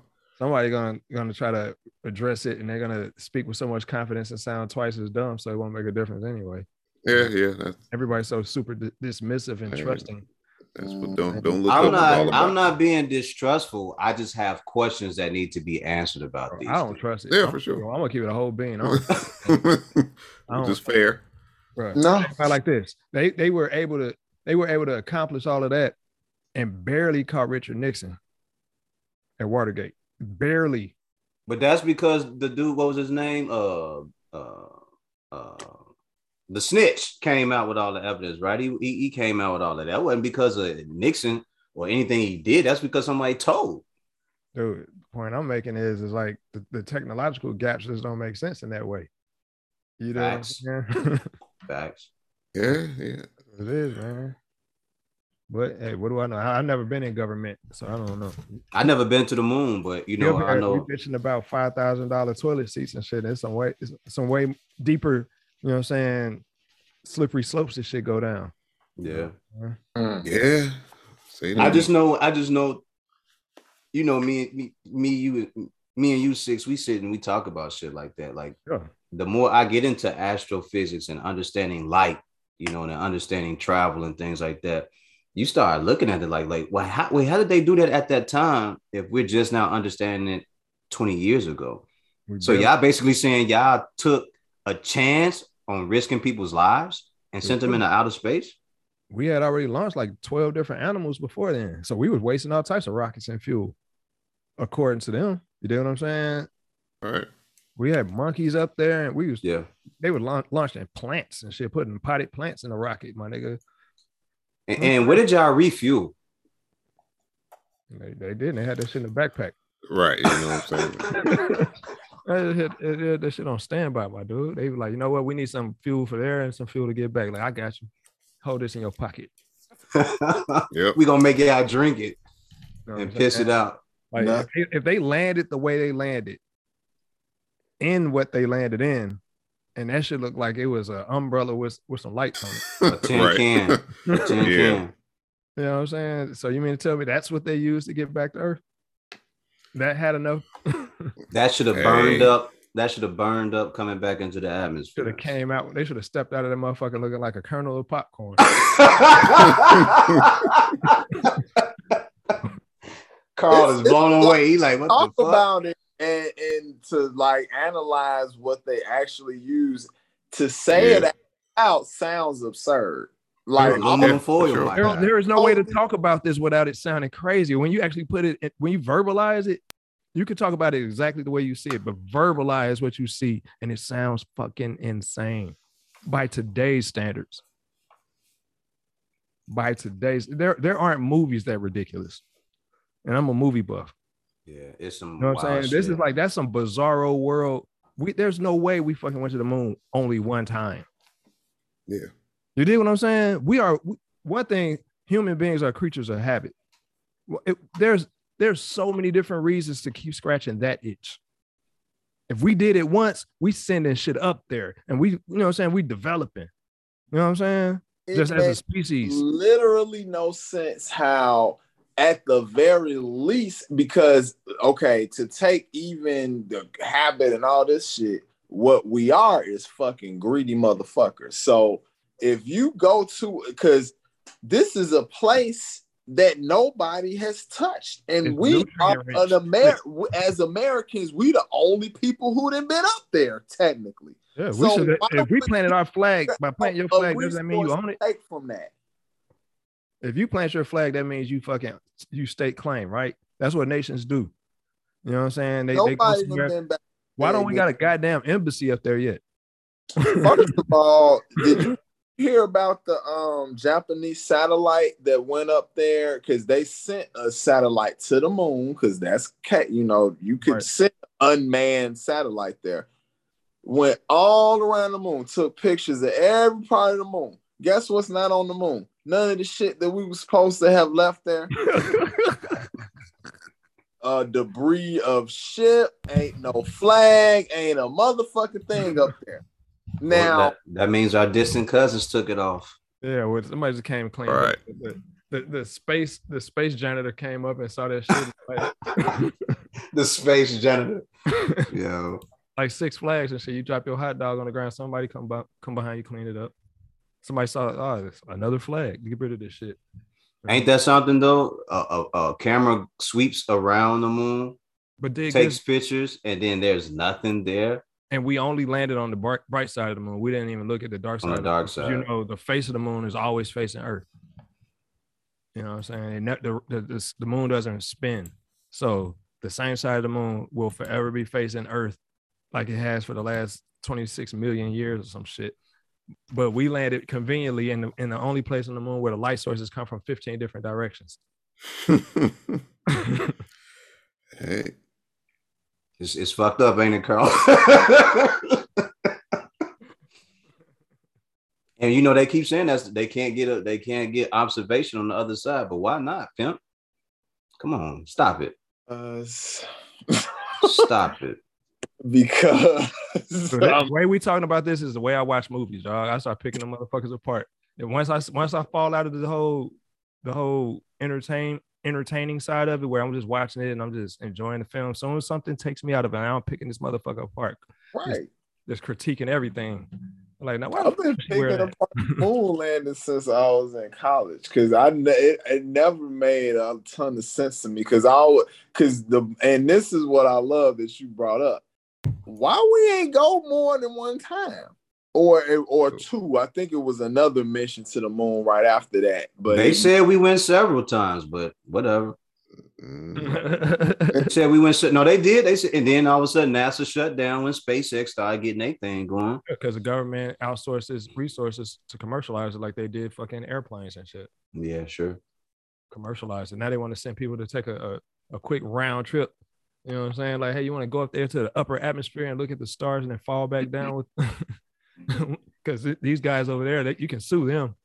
Like I said, the moment I started learning more about this was when I started questioning it more. And I was like, wait a minute, to get to Mars, it takes 7 months. Mm-hmm. That means you got to our get ability to get there, right? And that's current. That's Right. the current ability to do it. So how the fuck was y'all doing it with less shit than they got now? That man, I was watching the rotational turn of the earth and the distance, and You you gotta talking time about it a perfect. you gotta time it damn near perfectly. You talking about a distance between 50 million kilometers when it's the closest Mhm. to 420 million kilometers when it's the farthest away. So you can't just get on a spaceship and say, all right, we're just gonna shoot out to this motherfucker. You got to time that shit. And think about how many miles per hour the Earth spins at. 40 something thousand, 43,000 miles an hour, I think. My nigga. Moving through space. Right. What'd you say, Carl? We're talking pure inertia. Fugazi. Yeah. Yeah. It's a lot of shit that has to take place, man. Hey, It's a lot of shit. Have you ever seen like an old house phone from back then or old TV from back then? You want to talk like the rotary phone or further back? Yeah, like the materials they were made from, and just the reason why they were so big. Like you had tube televisions and shit, right? Yeah. Hell, back then computers had big fucking reels and shit on them and stuff like that. You know what I'm saying? Mm-hmm.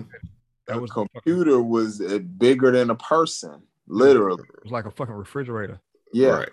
You know what I'm saying? So you mean to tell me with that type of technology?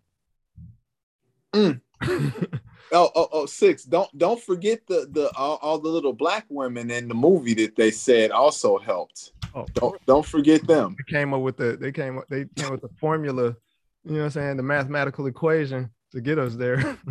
Yeah, I don't mean they used it, but yeah, they got that. Did you really use it?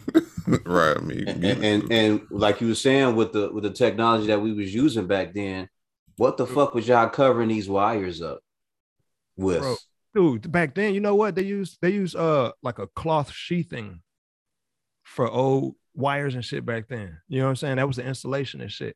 The reason why I'm asking this question though is like I don't know if you know how much the TV tube used to weigh back then, right? But we're talking a spaceship with little monitors on it and shit like that, had computers on it. We're talking a metric ton or more of just sheer equipment inside the little capsule that they actually supposedly sat in. At least. You know what I'm saying? And there was no fucking FaceTime. So their communication, everything that they used to communicate was heavy as fuck. When they went back in Vietnam, when they was going to war, they radio man had a fucking dumbass backpack with a fucking phone as big as my forearm. He had a rotary phone. Exactly. But we're talking these motherfuckers traveling to the moon and back with carrying extra fuel in a fucking paper bag. Yeah, it's all some weird shit. It's all some weird shit. I wonder about those missions. Did they ever leave? But anybody who feels how I feel, just watch Capricorn. Tell me what you think. Just watch Capricorn. I think it's one of those movies that people should watch. Maybe I shouldn't be saying that. Maybe I should. But, you know, if you get the chance, you know, and you want to find out something different about that. I think O.J. Simpson is in that movie, right? I think so. I know it's on Amazon Prime right now. Oh, it is? Yeah. I thought they got rid of that movie. So if it's back, check out Capricorn. Everybody that's listening, check out Capricorn. It's going to be... Check it out. Dude, that's why I thought that movie Don't Look Up was so dope. Six, that's some shit we had just got through talking about. I talked about that shit with Carl. I just watched it before I got on here. So yeah. Yeah. They're definitely worth your time whenever you get a chance. Dude, and see, this is the other thing. Do people really understand how infinitesimal we are in the grand scheme of all this shit, how it works? No. A natural disaster could wipe you out today, tomorrow, while you sleeping. Dude, I'm gonna be honest with you. Like a lot of people are kind of like oblivious to like just how fragile their life is. You know what I'm saying? As long as they're not really faced with like elements of danger and death. But then there are some of us who live in that world. You do what I'm saying? Who, you know how it is. We had that conversation all the time, like DT. You know what I'm saying? Mm-hmm. Like, you know what I'm saying? Life just snuffed out just that easy. And he was already like he had already resigned himself to that thought. You know what I'm saying? Bringing that Yeah. energy in or whatever. And that's just a way of being, man. Like we don't think about it. We exist in a bubble where the governing bodies, the best way to benefit from us is either strike the deepest fear in us to motivate us, or to throw something shiny in front of us to motivate us. And the ones who don't really adhere to either one of those is completely okay with Whatever not having a happens. whole lot of shiny shit and whatever happens. You know what I'm saying? It's crazy. Like I try to tell people, man, like, do you know what happens if the sun stops shining in the next 10 minutes?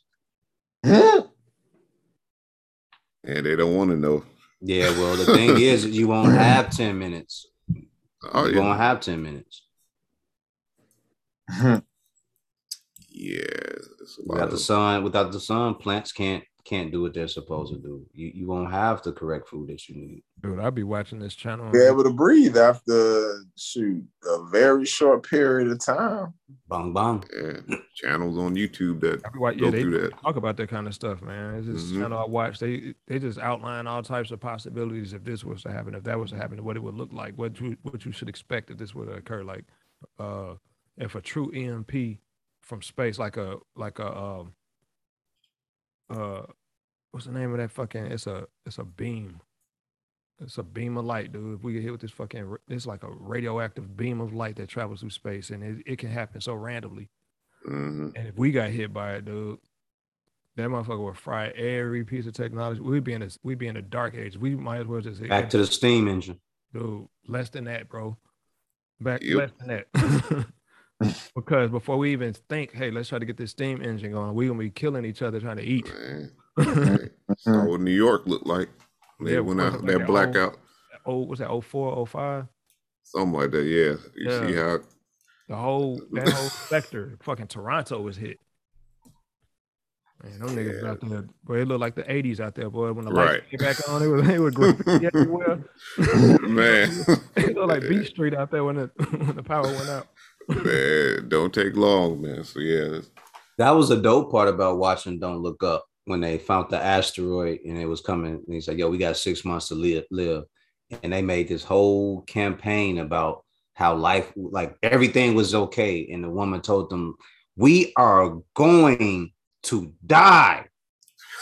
You should be afraid right now. Like, we need a plan. We are going to die. And everybody's whole thing was to capitalize off the whole meteor. I was like, y'all, we could mine it for resources. Right, like, yeah, okay. Okay, just even on that means that you have to safely land on this asteroid, which is not too far away. You have to determine, you have to determine how fast it's going to be going. You have to do all of that, then be able to sit on it and mine it and blow it up. In motion, without causing big chunks of it to break off and to hit the planet. Right. Well, all you have to do is get Bruce Willis. I mean, I don't understand what. Put him on the ship. The assignment is that simple. Right. Bruce Willis. Hey, you know what I'm saying? What are we thinking here? Gotta use him while he's still around. Man, when I saw that movie, I was like, me and my homie Six was just sitting around talking about this shit. I was like, me and Carl talk about shit like this. I'm glad they did that movie. Man. Yeah, I need to watch. I really enjoyed it. Just saw it up. I need to watch that shit. Hey, you know what? I don't think he gets enough credit, but man, Leonardo DiCaprio is a dope motherfucker, man. Oh yeah, for sure. He's one of those actors. Damn good actor. No matter how bad everybody else around him, he's always he's gonna help carry that scene. And the funny thing is, the shit goes back to fucking Growing Pains, because I remember he was on there, and I would be like, this guy is really good. I just noticed that he's better than everybody in this room right now. He's fucking 13 years old. He's better than the grown-ups. He just owns the scene, man. Like, whatever it is, he just owns that shit. The most brilliant role he did was Eating Gilbert Grape, dude. Oh wow! Yeah, he played the fuck out that role. Like, just thinking about it in retrospect, dude, to get a young guy to portray an autistic child, You know what I'm saying? You think about the fucking mental maturity it took to even be able to capture that. You dig what I'm saying? Because we had grown men who was well in their 30s, early 40s perform, you know what I'm saying, doing people with special needs or whatever. You had what radio. Come on, get the fuck out of here with radio. Right. Turn to a comedy, yeah. What's the movie with Sean Penn? Rain Man. Shoot. I forgot. That's the one. That's what they referenced in Tropic Thunder when he said, "Don't go full retard." That's what. Right. Yeah. And that's what he meant. That's when you just don't know how to perform, but you haven't really done a thorough gambit of research to make sure that you get the role right. You know what I'm saying? Like the way he broke it down, it makes perfect sense because what Leonardo DiCaprio did in that movie was probably to me, in my personal opinion, it's the benchmark for how to portray that type of role. You know what I'm saying? If he's a dope actor. He's a dope actor. And a close number 2 would be Rain Man.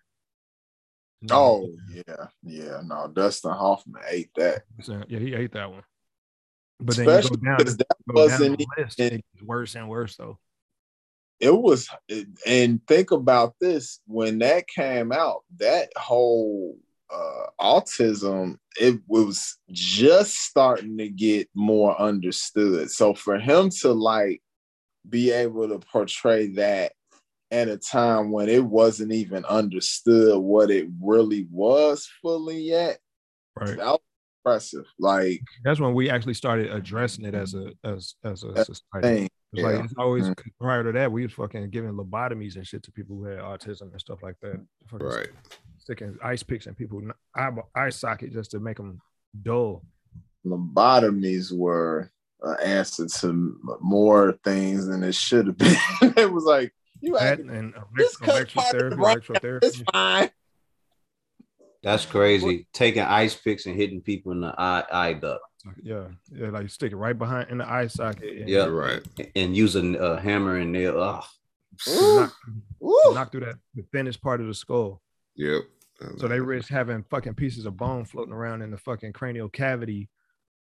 You know what I'm saying? They just to say that you're cured. Right. There's a whole documentary on that shit on Hulu I was watching. That shit fucked me up. There's a show called The Nick that you guys might actually enjoy that kind of deals with that shit. That show is amazing. Like I haven't finished it, but yeah, I finished it, bruh. When you get to the end of that motherfucker, woo, dude, the crazy, the black doctor, the shit that he was doing, I was like, yo, right up under him. He was like, shit, what else was I gonna do? Y'all ain't gonna let black people walk through the front of this motherfucker. What did you expect me to do? Y'all wasn't gonna let black people just walk in here to get help, right? And I'm gonna help him. I'm gonna help him. I'm black, and he set up that whole shit. Oh, man, you are you on the first season still? Or you on the second yet? I think I'm still on the second. The first season. Ooh, the second. But there's only 2, so yeah. Clive Owen, he snapped on that one. You ain't even seen the half of his flex on that show. He's a good actor too, though. He's a good actor too. I like Clive Owen. What is that on? HBO Max. It was on now it's on HBO Max. It was originally on Cinemax. That's why a lot of people didn't see that show. Okay. And I heard about it randomly and saw the first episode, and I was instantly hooked because it's what Matt left out. It's set at the turn of the century, so it's basically a lot of the surgical procedures that they do now, they just was figuring those things out then. So it was a lot of trial and error. Oops. A lot. Oops. That's when they go to the family and like, well, we have this experimental treatment, and the family signs off on it, and now they got a guinea pig in the family. Well, one thing that show did not address that I don't like is that, a lot of those procedures that they mastered and figured out, they was using black people for that shit. Like anybody who was of course afford to pay for it. Mm-hmm. Right. especially us, but us and a lot of the immigrants that was poor that was coming over here from other countries, but definitely us is more often than not, because them white immigrants, they still reminded them of themselves because they still look like them. They were not considered property, my guy. Mm-hmm. Right. That's Yeah, why that's a good show. Here to give them everything they were supposed to give us. I got a whole spiel about that. Speak your mind, man. Speak your mind. Like how like we kind of like got caught in this infinite loop of waiting for what we consider to be what's owed to us and our reparations and stuff. And I'm not saying like us individually, but us as like a you know what I'm saying, a body, you know what I'm saying, as people. It's like we like they don't even. I don't think nothing was ever directly promised to us, but we got it made up in our minds that we're owed it and we're gonna try to get it no matter what. And the motherfuckers looking at us like, nigga, I ain't even got it to give. You see what I'm saying? But yet we see them hand out what we consider to be comparable to other ethnic groups. My thing to it is like our true value is in our ability to fucking, you know what I'm saying, kick the door in and just make shit happen on our own terms. But we still got a whole section of us who just still keep waiting around. And that's what I think that's one of our biggest downfalls as a culture.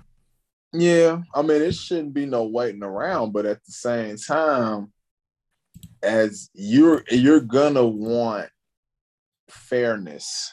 Absolutely. And because these people that, you know, there's so many people that still benefiting from what our great grandparents shit. Just great and great, because that's what people don't be fucking thinking about too. This didn't happen that long ago. It ain't that many generations. It's very recent. It's very right. Yeah. See, my question to it all though, like essentially is like, because I think our biggest downfall ain't even necessarily that aspect of it though, because what's done is done. What we contributed is what we contributed. It's just our nature to be resourceful. You know what I'm saying? Yeah, we getting raided and robbed for all of that shit. But it's like moving forward though, like hip hop is a perfect example of that, dog. It's like a multi-trillion-dollar fucking industry at this stage. And we don't own a whole percent of it. You see what I'm saying? We don't even hold a whole percent of it. We haven't protected it either. And that go with almost everything that we do, man. Think about it. Like there was no reason that the only reason why the NBA got back into action when COVID first hit and they created the bubble is because LeBron spoke up. You know what I'm saying? If niggas was stood in solidarity and like, until y'all can guarantee my health and my safety, can we just be left the fuck alone till we figure this out? Instead, they had LeBron step out there. Somebody got in LeBron's ear. Some white dude in a suit, some old white dude in a suit got in his ear. Was like, look, we're trying to get this money. You know what I'm saying? They respect you. You should probably, you know what I'm saying, see what we could do to try to keep, because I know you want to play ball. You see what I'm saying? That's the mentality. We all get inundated with that type of shit, dog. We always get inundated with that. So like, I heard a couple different situations in that, but whatever. Like the idea though is like, we don't have no true ownership over nothing we contribute to or anything that we even like it's evident where it comes from. It speaks for itself where it comes from, and we still get left out in the cold on it. Like I see it like on the smallest, on the most micro level, like with TikTokers and YouTubers, like shit that people like we'll lay it out when we put all our hard work and our grind behind whatever it is we creating content wise, and then some white dude or some white chick I'm gonna copy it and blow the fuck up off of it, and it suck all your steam with out. Our music. Yeah, with our music in the background. Yeah. Yeah. Shit crazy. Same thing with these streaming platforms, dude. These streaming platforms was a back door, dude. And we stood back and watched these motherfucking labels start investing in the streaming platforms that we was actually eating from. You know what I'm saying? And the streaming platforms sold everything over to the labels again. All the power was already out of these fucking brands. Out of their hands. And they came and snatched it right back up because we never ready for it. We never be prepared for it. We be ahead of the curve, and that's it. Just ahead of the curve. Just no action behind it. Just ahead of it. No plan. Future, all fast, everything flows to us. No plan to really like to own it and say, all right, if it's going out, then it's coming back in this way. So everybody else has jumped on top of it and been able to siphon all the help our dollar circulate. Yep. And everyone else has siphoned everything out of it and left us with nothing. Mm-hmm. But the streams, and it takes you 1,200 streams to actually to have $1. So good luck with that. Ridiculous. This is an observation that I've been having, man. That's all. I mean, a lot of people been having that observation. I mean, about the music industry. I don't think that. I think like even larger than music, though. I'm just saying like in terms of like just because I use hip hop as an example, a smaller example of like the larger problem. You know what I'm saying? Like I said, we're waiting to be handed what we feel like we're owed, as opposed to like just strong arming that shit, man. We could literally hold everything hostage, dog, and we don't even know how to. And it's like right there in our face. I think that just comes from wanting to learn the business aspect of all that to make sure that it does come to us and having the right people in place. We don't have the right people in place to do that either. Well, it comes from leadership, and anytime you have anybody that's a halfway good leader, they pretty much blow their brains out or they buy them. They're usually going to buy them. If they could be bought, the ones that can't be bought, they just murder them. So that's the thing, man. That's what I was saying. They hanging that one thing over our head. We can't fight against. That's, you know what I'm saying, our own demise. You know what I'm saying? The fear of death got motherfuckers shook. And the problem with that is they face the same fucking outcome all the rest of us face. We all gonna die. That's it. We are all going to die in the end. You ain't leaving this motherfucker no other way. I don't know anybody else who has. It's the ones with the least to lose, the most scared to take those chances and actually push their life in the right direction. You know what I'm saying? They rather just live in fear and shit. Yeah, it's just and when you say it that way about us, you know, being worried about dying, it always reminds me of what happened with Muhammad Ali when the mob said, you know, we're gonna break your legs or whatever they told him, and he went back and told Elijah Muhammad. Elijah Muhammad said, well, next time they call your house, we'll be there to pick up the phone, or however the story goes. So when he picked up the phone the next time they called, they told him that they was going to break his legs or they was going to shoot him, whatever. He told them, well, we got guns over here too. Right. So if that's what y'all want to do, you know what I'm saying, let's get to it, in so many words, paraphrasing. So Muhammad Ali was never worried about them, and he never feared for his life in that situation. So we as a group, as a whole, as a culture, we have to be willing to take those. Yep. Have some solidarity. Yep. Regardless of what happened, I can talk to Creed, and I can have my bad moments with Creed and with y'all, and y'all can correct me later behind the scenes. Y'all can jump on my ass. We can fight, scrap, fade, catch the fade, whatever needs to be done. But in public, we're gonna move as a unit, and that's just gonna be the end of it. That's how it's supposed to go. And there isn't that. Yeah, I think the division comes from those influences that impact our financial situations. And I get it. And a lot of us just be so scared of, because I'm like this, man. Don't nobody really want to go back to where they came from when it comes to those types of negatives. You know what I'm saying? Like some people come from like strictly grimy, you know what I'm saying, beginnings. Some of us probably never even tasted, you know what I'm saying, fucking oatmeal because we've been eating good our whole life. So the fear of whatever that looks like, you know what I'm saying? It's like we literally at that stage in time right now in 2021 where there are more Black people and who are at least brought up in $45,000 a year homes, which ain't bad. You see what I'm saying? So households that earn at least $45,000 a year are that's upper middle class. You know what I'm saying? It depends on where you live. That's the only thing. But see, where you live is only like you got a state like Illinois with one single metropolitan city that's really soaking up all of the tourism dollars. The rest of that state is agriculture. You know who runs agriculture. You see what I'm saying? And in a city like Chicago, most minorities gravitate to metropolitan cities because that's where the fastest money move. You know what I'm saying? Not necessarily because it's the best option overall, but the best option for that moment. And just like when niggas was living in projects, it's the same way it is when niggas living in metropolitan cities. Once you get there, all of a sudden it's generations of people there. You know what I'm saying? And you kind of like create a lifestyle, and you kind of like you romanticize the life you live there. You kind of make excuses for all the bad shit. You adapt, and you adapt to the negatives. You see what I'm saying? Whereas people who kind of like don't live in those types of scenarios and those types of environments, They not worried about that. They don't give a fuck about that.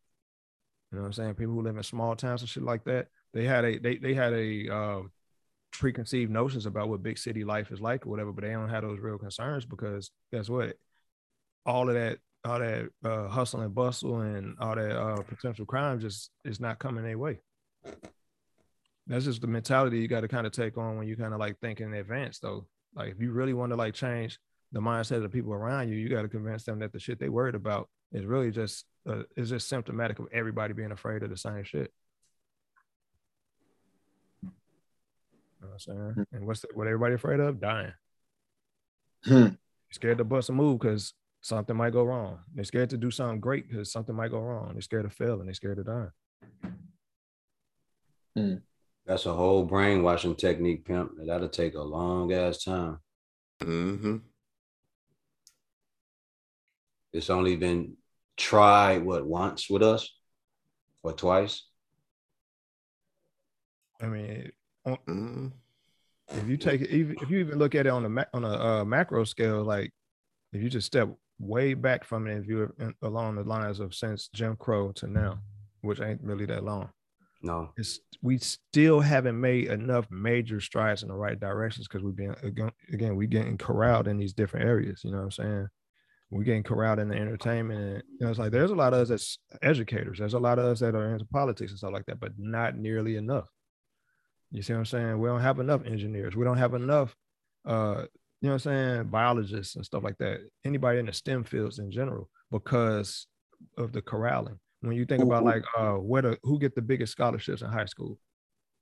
Well, also we've been crippled in whole decades with the 80s with drugs and all that, and we still feeling 80s and 90s. We still feeling the effects of that.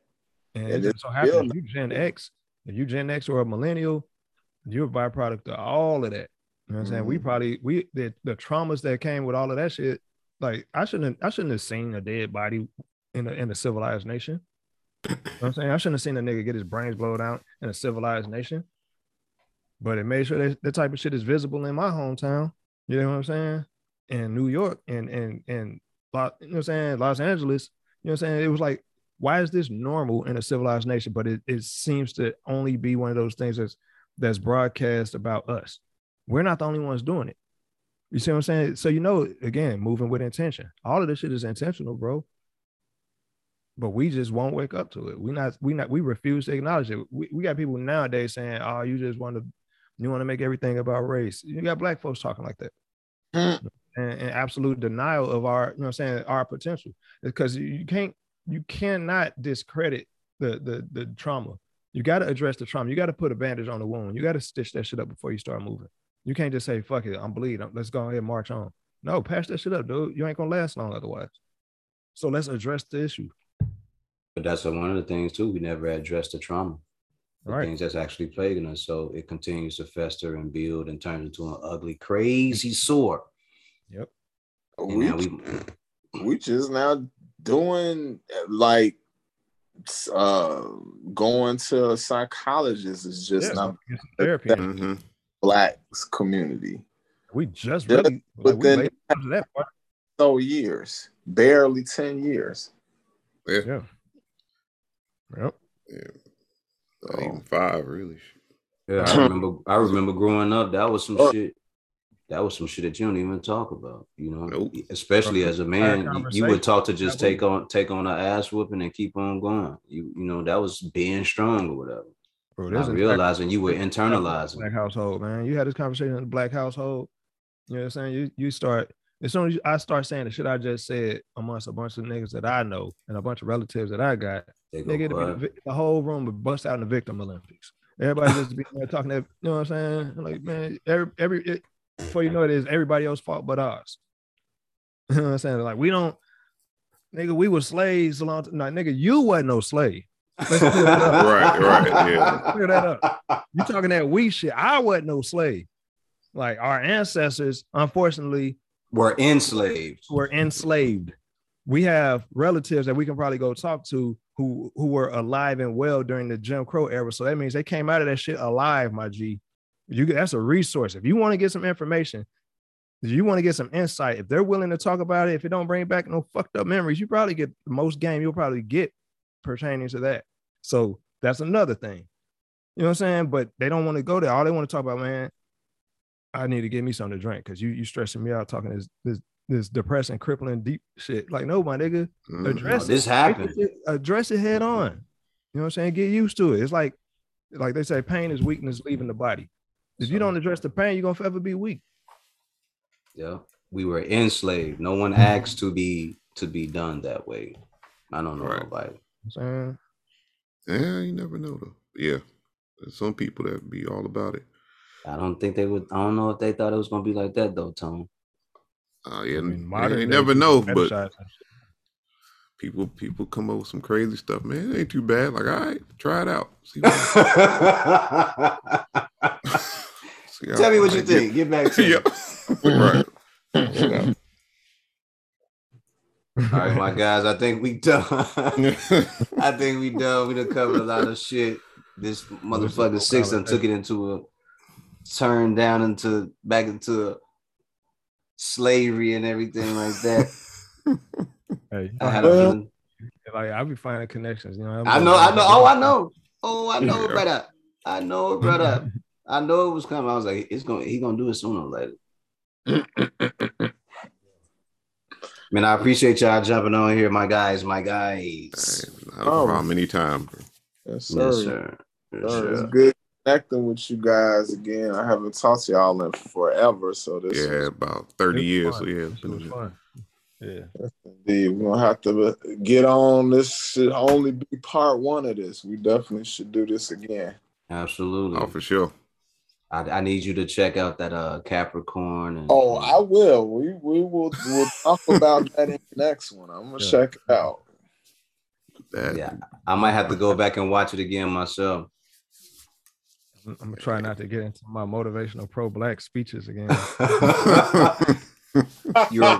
No, we need them jewels. No, you're supposed to say it. You got to say it because whoever hears it that hasn't heard it, they're all linked in. We're all linked into the same thing. You know what I mean? Like, we all suffer from trauma. I've caused trauma to people. I suffer from trauma. We all had it. The thing is that we keep denying like it ain't never happened, and it did. You know what I mean? And the more you keep acting like this stuff, like we said, it's just going to be, it goes from a cut to being a scab to being an open wound, and it festers and it turns into something else. I know people in my family that I hurt. Yeah, I got people in y'all family that I hurt, and they act like the shit, it ain't bothering them, and it is. Right. Mm-hmm. It is. Like, I know for a fact myself, I use some of that anger as motivation and inspiration to keep going forward. You understand what I'm saying? Exactly. I know we look at basketball players and boxers and football players, and we go, yo, where are they getting that from? You think they ain't getting that shit for some pain? It gotta be some sort of fuel for whatever. Yeah. Michael Jordan. Oh yeah, I just thought he just woke up to be great. He was cut. Greatness is developed. Yeah, he developed that, man. He wanted to get back at everybody. He was motivated by something, man. Mm-hmm. He was motivated by people laughing at him and shit like that, saying he wouldn't be that good. It's something there for everybody. So, you know, the traumas that we deal with, like, they do tend to bring out some of the best things about us as far as our gifts go, but we do have to address these things as well. Like, I don't think there's anyone on the planet Earth walking around here at this age that hasn't been through anything and they're not bothered by it. I know over the years I have learned to temper my anger so I don't wild the fuck out and fuck up all types of shit. I know that. Dude, everything is attached to your emotional state anyway. So like any experience you have is going to affect you. If something's going to make you happy, it's going to create a memory, it's going to be with you. Is that a form of trauma? You see what I'm saying? It's just the opposite end of that spectrum. You know what I'm saying? The same way something negative impacts you and you remember it for the rest of your life. You know what I'm saying? So we just gotta, if we're gonna acknowledge all the good shit, we gotta have some grace and clarity to acknowledge the negatives. You know yeah, we can't. I don't believe in shaming people, especially as a person that's more responsible. I can't be shaming people for the things that they've been through or the way they feel. If a person cries and that's their way of dealing with anger, that's fine. I know young men. Listen, to anybody that's listening, I know young men that will cry in front of you and knock your head off in the next 15 minutes. Yep. I'm dead serious. I know a couple of them like that still to this day that will cry in front of you because they hurt or you hurt their feelings, and they will go around the corner, wait for you to walk by, and they'll knock your head off. And that's just the truth. But that's how they deal with their anger. They're gonna cry. They're gonna let you know that they're hurt, and you may have been the one to do it. Yep. But 15 minutes from now, go around that corner. If I was you, I wouldn't go that way. All right. Well, you know, it gets dark outside. Hey man, Classic, man. Agent Smith, what do you know about that? Hey man, I've heard through the grapevine, you know what I'm saying? That's all I'm saying. Nothing else need to be said really, but you know, Nope, that's a fact though. It's a fact. if you study physics scientifically, right, it gets dark. yeah, It's gonna get dark at some point.